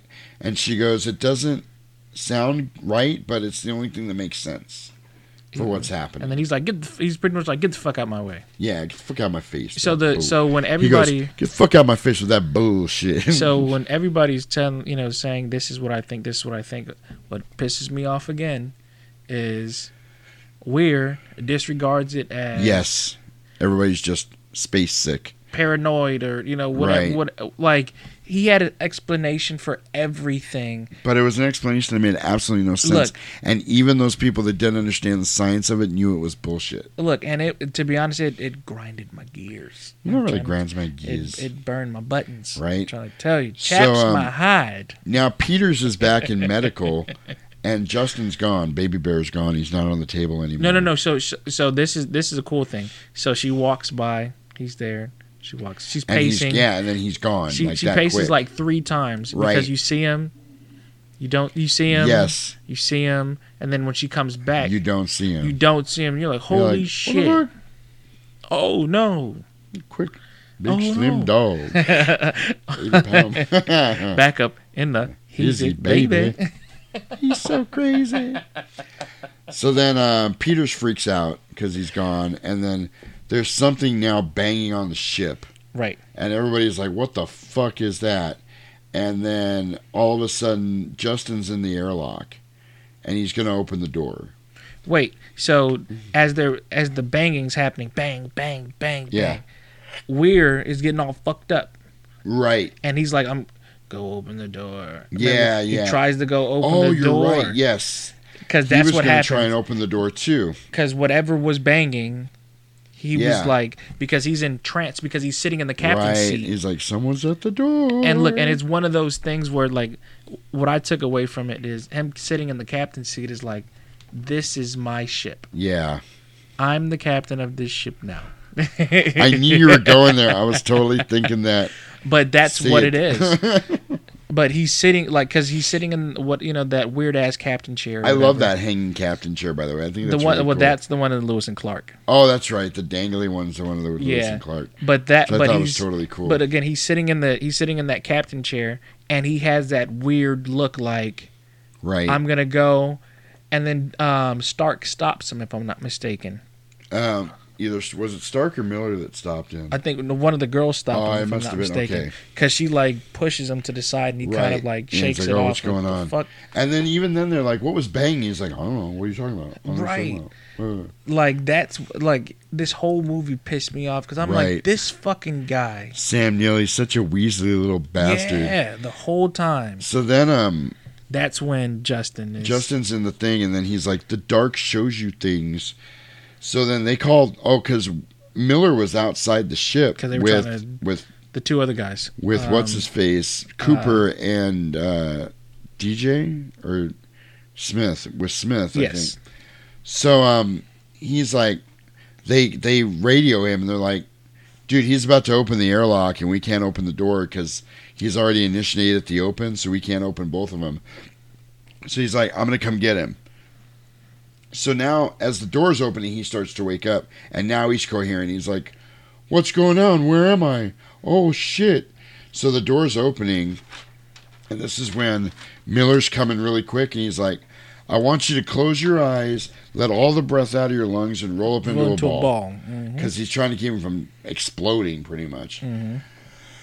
So he gets ejected out of the airlock, and his eye, there's like blood just coming out of his eyes, and you kind of expected it to be like Arnold on Total Recall. So Miller grabs him just in time and slams him back inside, and they shut the door, and then he's decompressing, but he's all fucked up, and they're taking him back to medical. And they're like, he's going to live. He won't be pretty, but he's going to live, you know. Because he's fucked up. He's all cut up and shit. Right. So then I put, the ship is talking to Weir. Because Weir's like getting all this shit in his head from the ship. And they're trying to figure out what's going on. But Weir, again, is just in denial. He's defending the ship. You guys are crazy. That's not what's happening. This is impossible, blah, blah, blah. But now I think he knows. Though, right. Now he's just lying. Other than trying to be in denial, he's just lying. So now there's a voice in the hallway. And it's that guy. It's he's Miller. yelling. Yeah, Miller. Well, it's the guy yelling, don't leave me. It's the guy that died on Miller's watch. Right. And the captain's now getting visions and of like hell. And the voice is the crew member he lost, the dude that was on fire. And he's telling DJ, he's like, the ship knows things. No, so wait, he stops and he tells himself, oh, yeah, this isn't real. It's not real. This isn't real. Because in that moment, he stops hearing the voice. Right. So that's when he goes, that's when him and... He's sitting down with DJ and he's like, the ship knows things. And he tells him the story He's about like, how I've never told anybody. The guy was stuck, and the rest of them got off, but he was stuck in anti-gravity with the fire. And he said it kept rolling over yeah, him. and DJ is like, what did you do? He goes, I did the only thing I could do. I shut the door and I left him in there so we could get away. And he said, because he goes, the I've crazy known thing you is, a long time, and I've never heard the story. He goes, I've never told anyone. I never told anyone. He goes, that's the thing. This ship knows things about us. So with him telling the story, you can see the pain in his face, but at the same time, he was so enthralled with the fire because he says it was beautiful. And it's like, you ever seen fire in anti-gravity? It's beautiful. He's like, and it just kept rolling. He's like, I couldn't do anything. Right. I think he was stuck in shock at the same time. You don't. There was no saving him. You don't describe a person burning as beautiful, right? You know. So well, then DJ tells him, "Well, this might not be the best time to tell you this, but I messed up the translation in the distress signal."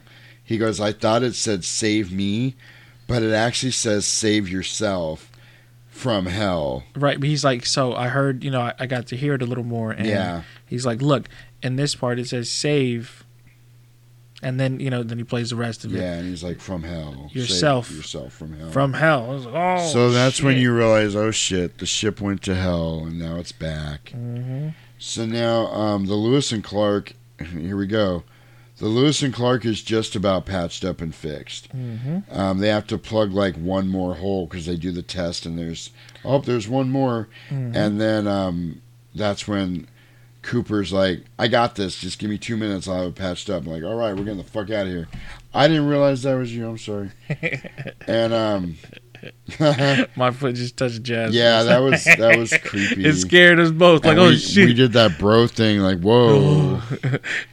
So fag.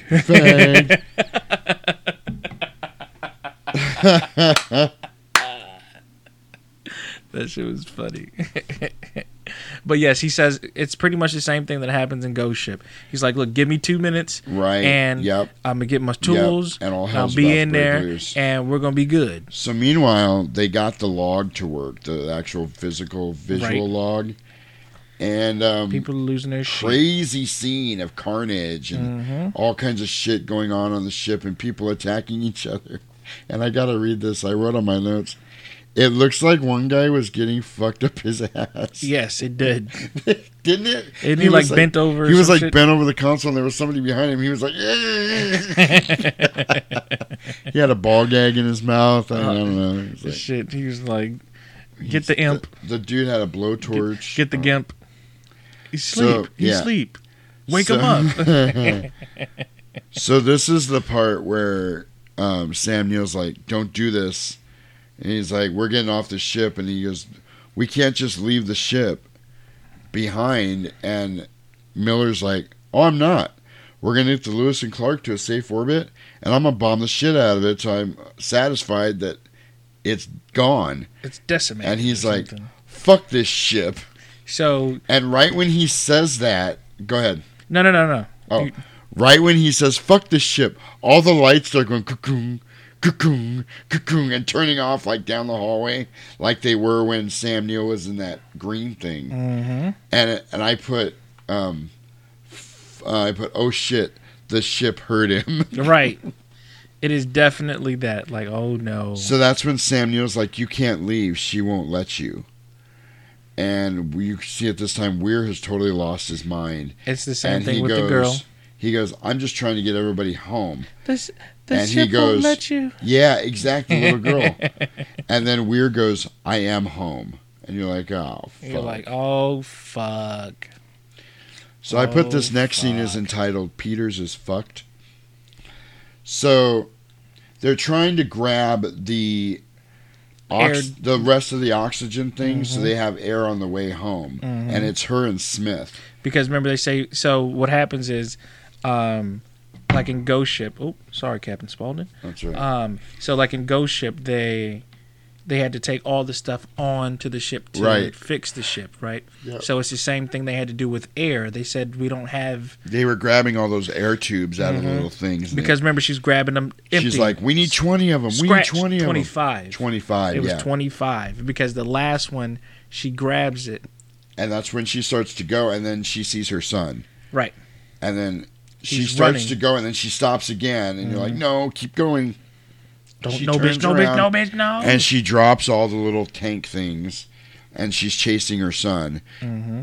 And then she goes up, and he's standing there, and she runs over because she's going to hug him, and she falls down a big shaft and dies. Does the same shit that Greer did. Except we didn't get any ghost titties. Right. Those funky titties. So, in that moment, you're like, oh, but she was fucked. You know, the first time she saw her kid. Yes. So then Weir finds her, and he's like, "Oh shit, Peters," and then he sees his wife, Mm-hmm. and I don't know why his wife can't wear any clothes, but you get the whole story at this point that she committed suicide, and he's seeing the flashback of her doing it, and he's trying to talk to her, but she can't hear him because he's just in the flashback, and he's like, I'm sorry I let my work consume me, and I wasn't there for you when you needed me, and blah, blah, blah. And she's drawing a bath, and she's putting makeup on, and she takes her robe off and gets in the bath and slits her wrists. She goes across the stream, not up it. She goes across the street, not down the road, which is not how you commit suicide. Right. They say you got to go down the road, not across. That's right. Mm-hmm. So then she's standing up, and she's all no eyes again, and she's all bloody, and he's on his knees, and there's like a big old I'm about to say close up. He's like on her nipple. Right, exactly. He's on her teat. Yeah. So then this is where she goes, I have such wonderful things to show you. Hellraiser. Where have we heard this before? Hellraiser. Yeah, it's so Hellraiser-ish. So then she starts gouging out his eyes. He's like, ah! Well, then they cut to where he's really at. He's right by the core on his grabbing knees, his own. and he's gouging out his own eyes. Mm-hmm. So now Cooper is done patching up the ship, and they realize one of the explosives is missing from the hallway. Weir took it. Mm-hmm. So Miller contacts Smith. He's like, get out of there, because Smith sees Weir walking back to the Event Horizon. He's like, what are you doing? Where are you going? And he just leaves. And then Miller's like, one of the explosives is missing, and I think Weir took it. He's like, oh shit, Weir was just here. And he goes, get off the ship now. And he's like, we just put her back together. He's like, no, there's no way I'm getting back on that shit because... Yeah, because he was the number one advocate of, I don't want anything to do with this fucking remember, shit. so I think we missed the time where Smith and Weir fought. Where they got into it. Yes. So because remember, he's like, cool off, go back to the fucking ship. Exactly. We forgot about that. So anyway, he's tearing the thing apart looking for the explosive. And when he finally finds it, it's on 5, 4, 3. And he puts his head down because he knows he's done. He knows he's going to die. Yeah. So then Smith blows up with the ship. Cooper gets launched into space. Santos blows up with the ship. Greer gets launched into the water. You get that? Yep. So then Cooper's floating away on a piece of the ship, and he's like, why does shit always got to happen to me? The funny thing is, even if you said that and that didn't happen in the movie, I'd be like, yeah. It really happened. It really happens in the movie. Okay, I'm going to pause for a second. All right. I got to ask you this. You got to ask. Okay. As a black man. Does this type of African-American stereotypical comedy in movies like this offend you? Because this is the stereotypical, why this shit always gotta be happening to me? Nah, and then when he's blowing his air tank, he's like, motherfucker, I'm coming back, motherfucker. To be honest, they would have never done that with a white actor. You know what I'm saying? The funny thing I'm not trying to start any shit here. I'm honestly curious. In that moment, from that perspective, if you ever watch oh fuck, here we go again. That's my first thought in this. I'm just trying to be here. Why this shit gotta happen to me? It's just remember in 13 Ghosts, they had the black maid, Rod Digger, and she just bitched the whole time. Hey, crazy ass white people, what's wrong with you? Can't believe I'm in here doing this shit. No, but look, fucking ghosts. Fucking ghosts. But funny thing is, that's Rod Digger. She's a rapper.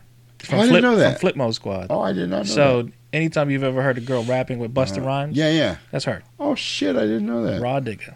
So get this. Remember Aunt Esther from Sanford and Son? I can't remember. Do you remember the actress name? No. Fuck. Well, anyway, okay. So there's a movie called Mausoleum that came out in 1980-81 about a woman that gets possessed from her family crypt, whatever, blah, blah, blah. Well, Aunt Esther is their maid. Gotcha. And she's in the beginning of the movie, and she's like, "Oh, hi," and she's your stereotypical black servant maid, "How you doing, Miss Johnson? You doing okay today? I was just here doing my thing." But it's Aunt Esther. That's the way she talked. Right. If you guys don't know, she was a comedian in back in the Red Fox era, and for the time period, which was the 40s and 50s. Right. Her stand-up, I don't know if you ever listened to it, was absolutely filthy. I could not believe, I'm like, this is from the 50s? Holy shit. Dude, she's talking about how good her pussy is, and everybody, I'm like, oh my God. What the hell's going on? She's talking about that Pussy Pauline? Yes. So then she shows back up to clean, but the lady's all possessed and acting and she's like, oh no. And then she goes downstairs and she starts picking up her stuff. She's like, I'm getting the fuck up out of here. Literally, that's what she's saying. She goes, I ain't seen any crazy shit like this since I've been black. And she's totally you expected her to be mammy, baby. It was totally like that. But she was the only smart one in the whole movie. She packed up her shit and got out. Everybody else I'm going to go on. To be honest, typical white people in a horror movie. I'm going to go into the house and investigate. Whoa, you look pretty crazy, lady. What's going on with you? Oh, God, I'm dead. Look, so the funny thing is, if you really, really think about it, if you think about the stereotypical black person in a scary movie, right? Right. Why do they die first? Because they want to get the fuck out. Exactly. You're right. They're all, exactly. Even in Ghost Ship, Greer was the one going, we need to fucking call the Coast Guard. And nobody listened to him. I was still a little upset, but I was like, okay, he died second. Right. Santos dies first, but I'm half Mexican too. I'm about to say, look, I couldn't win. I'm funny. But at least I can say. I feel like in horror movies now, because of that stereotype, they've gone out of their way to make sure that if number one, they don't kill the black person off if they don't have to, and if they do, he doesn't die first. You know, because that was always like gotta kill him because that first. became a joke in the movies for a while. The black guy'd be like, "I've seen these movies. I don't want to be in a situation like this. We always get killed first." You know what I mean? But I think the first one that I could think of that the black person did not die. Deep Blue Sea? No. Oh. Because Sam Jack dies first. Sam I Jackson was talking moved about LL Cool J, though, made it out. No, it's actually Brandy on I Know What You Did Last You're Summer. right. That was the second one. I still Know What You Did Last Summer. Yeah, or it was the one where they're on the island. Where they win the... Oh, actually, that might have been the third one. Yeah. I'll always know what you did last summer. I don't fucking That's the one it was. But I think Mekhi Phifer was her boyfriend. You can take my word for it. It was I'll always know what you did last summer. Got you. So that one. And then Freddy versus Jason. Not Michelle. Kelly Rowland got fucked up in that at the movie. end. No, she lived, though. No, she did not. No, she did not. She got brutally fucking killed. Because she's at the dock, though, right? Did she die at the dock? Yeah, she's making fun of Freddy. She's like, Jason got that big old machete and you just got these little old claws. She goes, you're not even scary. And Freddy like starts smiling. Right. Oh, and then he has that demonic face and then look. he's got his glove and he points 3 times, but I always hear in my head the dink, dink, dink. And she turns around and Jason's behind her and just whacks her and brutally throws her into a tree and kills her. Okay. So she's done. Yeah. If I'm not mistaken, Halloween H2O.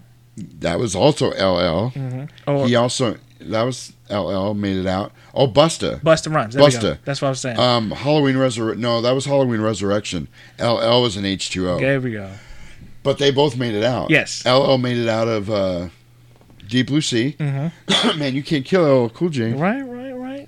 The one you're leaving out though is House on Haunted Hill. Oh, Taye Diggs made it out of that movie because the man at the end, the ghost thing's coming from, and he's like, "I was adopted." I thought that was a cool twist. So yeah, they've gone out of the way now, I think, to undo that stereotype, which I think is cool. And you have to think all those movies are typically around the same time era, frame. Late 90s, early 2000s. It is but definitely. they did Sam Jackson dirty in that fucking right away. You don't even see it coming. You're like, holy shit. You forget he's in the movie. I had to fucking rewind that scene and rewatch it like 4 times. I was like, oh my god, the sharks. Because they grab him, then you rip him, and he's gone. Sick of these motherfucking sharks. This motherfucking movie. But those, to be honest, those are the ones that kind of stick out the most. Yeah. That I can. That was a cool thing I wanted to dip into just a little bit because I like the diversity of our program. You know, I want to do some cool. When February comes next year, I got all kinds of plans. I want to do some Black History Month shit. Like I want to watch Blackula. Gotcha. I'd like to do maybe Shaft, some blaxploitation movie. Maybe find some Jim Kelly shit. Because you don't want to do Fred. You don't like Fred. No, Fred Williamson. Fuck that guy. Fucking asshole. Anyway, Jim Lee's the shit though. Jim Brown. No, Jim Lee. Jim Brown. Or what? Jim Brown. Oh, Jim Lee's the fucking comic. Yeah. We were talking about Jim Lee. Oh my god. That's why I just kept saying Jim Brown. You know what I'm talking about. Yep, Jim Brown. Jim Brown. Football player. Yeah. Jim Brown. No, from from Jim Brown. Yeah, from Enter the Dragon. You're talking about the Kung Fu guy. Yes. Afro. Is his name Jim Lee? It might be Jim Lee. I don't know. Jim Brown was the guy from 3 the Hard Way, huh? Yes. Yes, it was Jim Brown. Who else was in that? It was Fred Williamson, isn't he? Oh yeah, fuck that. And shit. The white guy. Let's see. Hold on. And now you got to look it up. Yep. 3 the Hard Way. That was a cool movie. Did you just say that? They were all 3. They were all, was Fred Williamson a football player? No. I thought they were all 3 football players. Let's see. Hold on. No, I like 3 the Hard Way. That was a cool movie. He's Googling it, ladies and gentlemen, while we're working our way through the rest of Event Horizon. We're already planning for... Kelly. Jim Kelly, that's his name. Is the white guy. Jim Kelly. But it's Jim Kelly, Fred Williamson, Jim Brown. All right. So look, just so you can see. Jim Brown's the bald head guy. Oh, he used to play football. Yeah. For the Browns, if I'm not mistaken. He won a ring. Funny. Nice. Mm-hmm.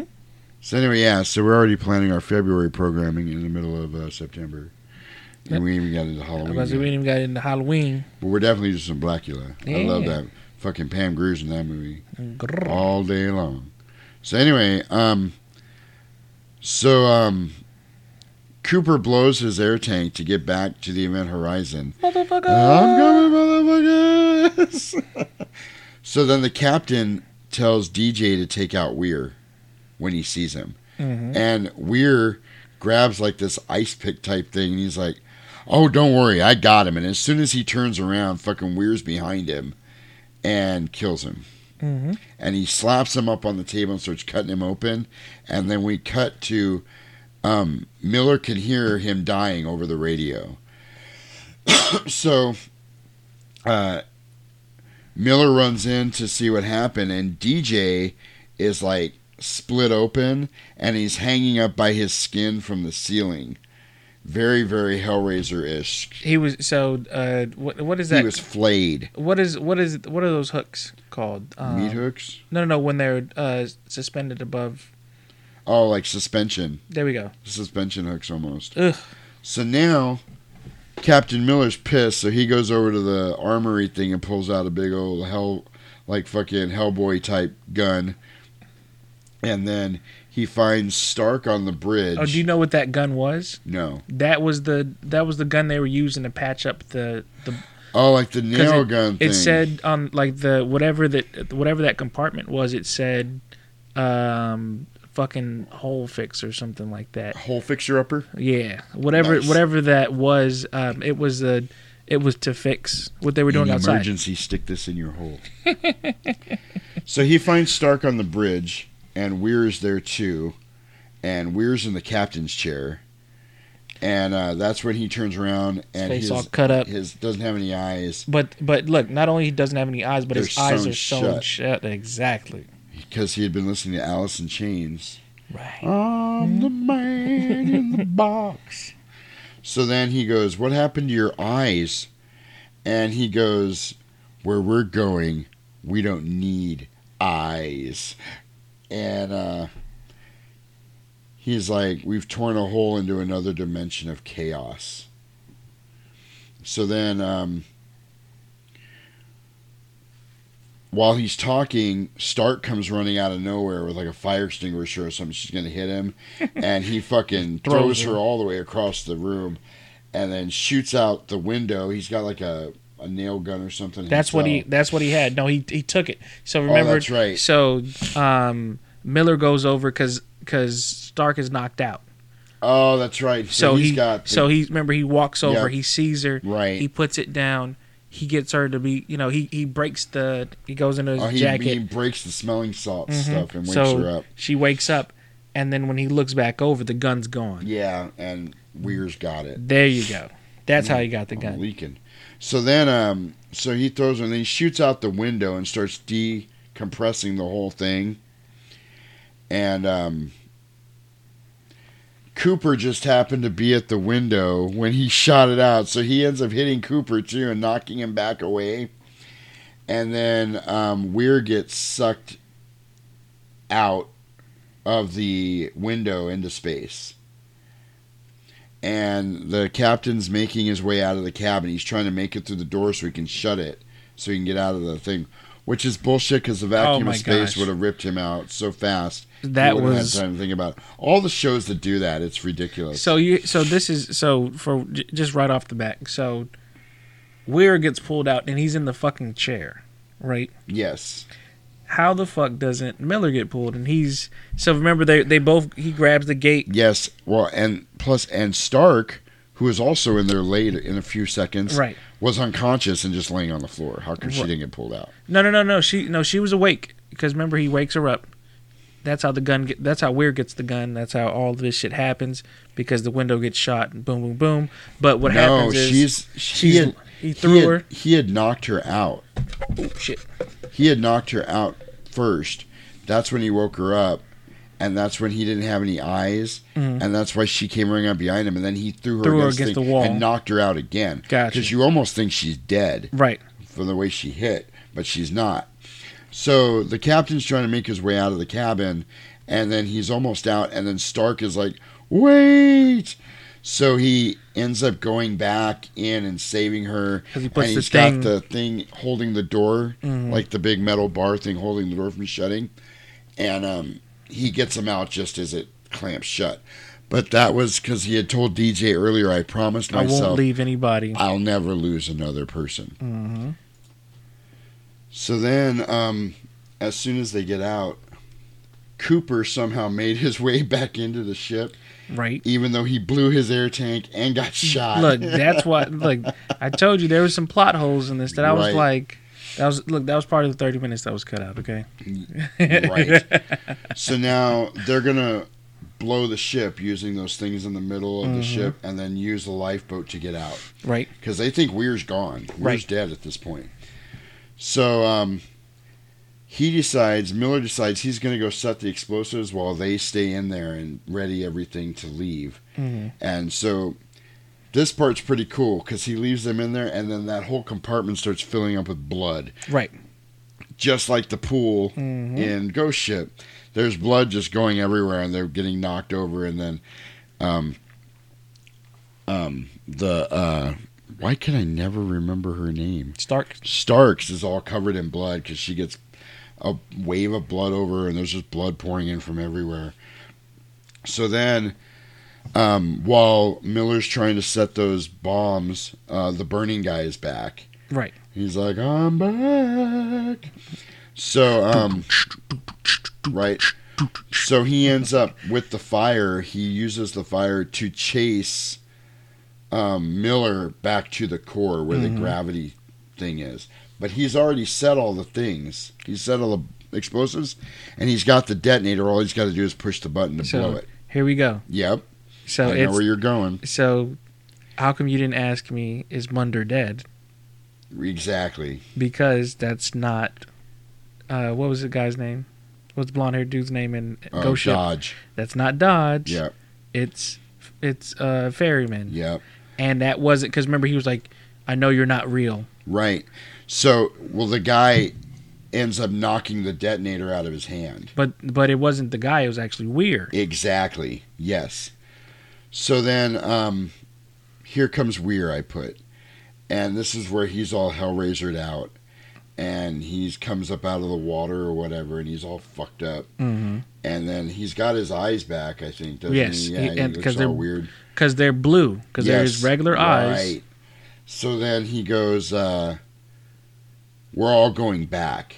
Mm-hmm. And it's so funny, this part, because Miller goes, I know, to hell. Like, he's just, almost like he's had enough. Like, he's just so fed up. Like, whatever. And then that's when he's like, oh no, hell is just a word.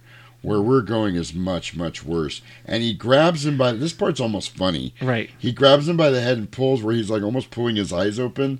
And he's like, let me show you. And then it's showing all the people that have died, like wrapped up in barbed wire and on chairs being tortured. Here's another plot hole. They're keep showing... Dead.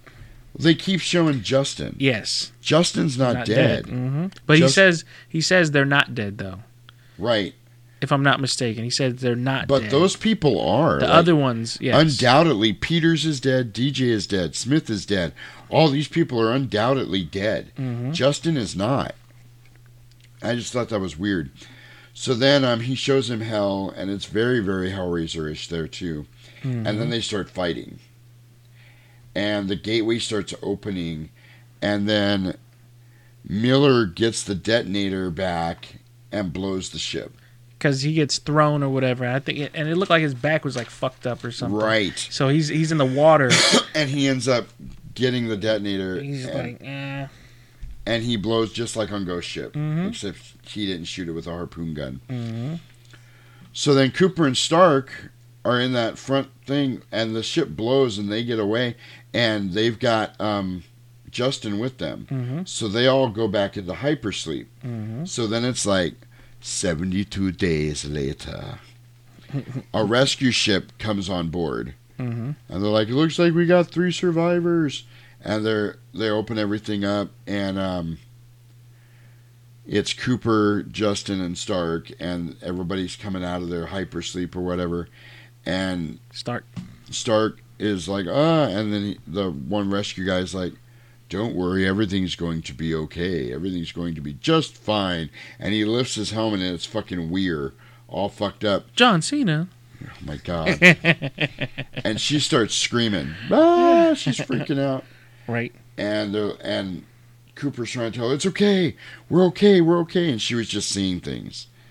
And she's freaking out. And he's like, we're safe. We're safe. And that's the last thing you hear them saying is, we're safe. Mm-hmm. And then they start rolling credits. You could have definitely queued up John Cena right there. I could have. But it's late, and I'm super tired. Or out of my mind. Or Casey Jones. Oh, my God. And guess who it was? Riding that train. High on cocaine. That's funny. So, that is Event Horizon. I have a feeling you're going to rate this low. Scale of 1 to 10, what do you give it? To be honest, a 6. Really? It's a 6. Man, you talked a lot of shit before the movie. I did, we got on but here. It wasn't. To be honest, it's. I was expecting you to give it a 4. No, I'm like. I think like a 4. Like, it was a watchable movie. Oh yeah, it's great. For it's sure. Rewatchable. Yeah, I'm like. I watched this movie a lot. It is one of those. I just didn't like the. My biggest issue was Sam Neill.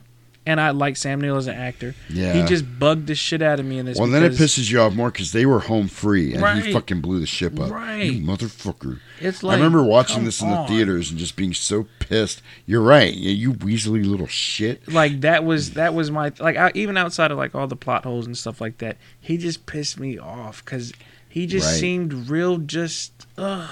Like, if you want this fucking ship, just let me leave you here. Right. And well, that was even a part where they were fighting at the end, and Miller was like, "Let the other ones go." And he goes, "No, everybody's got to go." It's like, well, fuck you then, man. So, yeah. To be honest, it's a 6. Yeah, it's a watchable movie. This used to be one of the movies I'd put in like while I was doing laundry or cleaning or something, and I wanted a background movie. I'd put Event Horizon in because I love the special effects in this movie. Yeah, I meant to say the Hellraiser type shit and just the darkness of it. You know what I mean? I like dark space movies, and I'd give it a solid 6.5. Gotcha. A little higher, not quite Ghost Ship level. Right. I do enjoy Ghost Ship more than this movie. Given the choice of the two, right, I would pick Ghost Ship because it's more fun. Right. But Event Horizon has the gory special effects that I really enjoy. Gotcha. The whole reason I like Hellraiser, that whole kind of almost BDSM type, hell type of shit. I'm really into that. So, BBG. A lot of blood. A lot of blood in this movie. Like, it's a 3 for boobs. Yeah, because they weren't that great to begin with. No. I'm like, you get a close-up, so it's like, oh, little nipple. Blue, blue, blue, blue, blue. Right. For the crazy thing is there's only glimpses of, outside of like that blood rush. Right. It's only glimpses. It's almost like... Which is kind of like I said earlier, what I liked about it. Mm-hmm. So it is really not high. I don't think any of them are really high. No. Maybe a 3 across the board. Yeah, like a solid 3 for sure. Because, yeah. There was a lot of kind of gross out stuff, but it wasn't... Yeah, like you said, you don't really get a good look at anything. Except Sam Neill being all fucking cut up. Right. And no eyes type of thing. Right. So, I don't understand why he had no eyes and then eyes. Because where we're going, we don't need eyes. Well, because he got ejected from the ship, and you're kind of thinking the ship brought him back. Like maybe he was reborn or something. I don't know. But then it defeats the purpose of saying where we're going, we have no eyes. We don't need eyes. Like, and I'm like, what is this, the end of Back to the Future? Where we're going, we don't need eyes. It's like, again, it's a watchable movie. I Not can't bad. rag on it too much. I think Ghost Ship and Event Horizon was a nice little ease into October for our Halloween shenanigans. Right. Speaking of, let's check out the trailer that is going to kick off our Halloween season.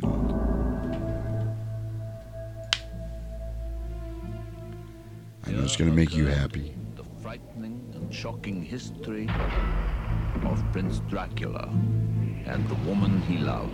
I have crossed oceans of time to find you. Yeah. Dracula.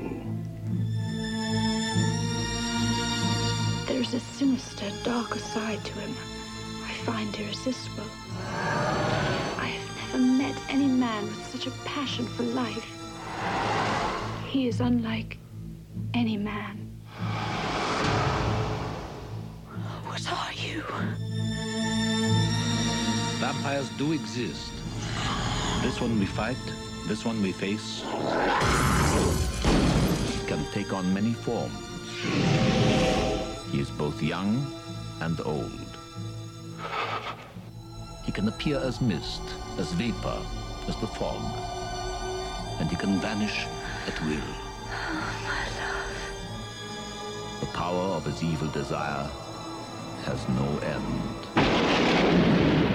You've got to go to him. You've got to love him.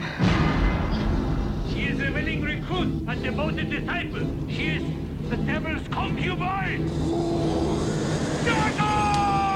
Join me in eternal life. Your salvation is his destruction. I want to be what you are. I want to see what you see. I want to love what you love. Take me away from all this death.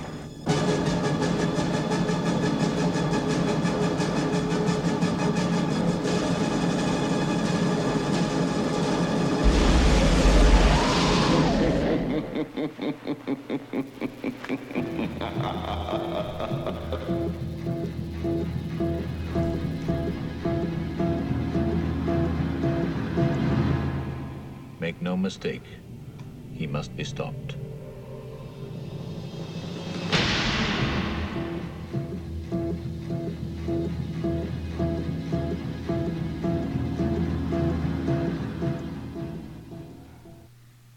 Oh my God, that's the funky shit!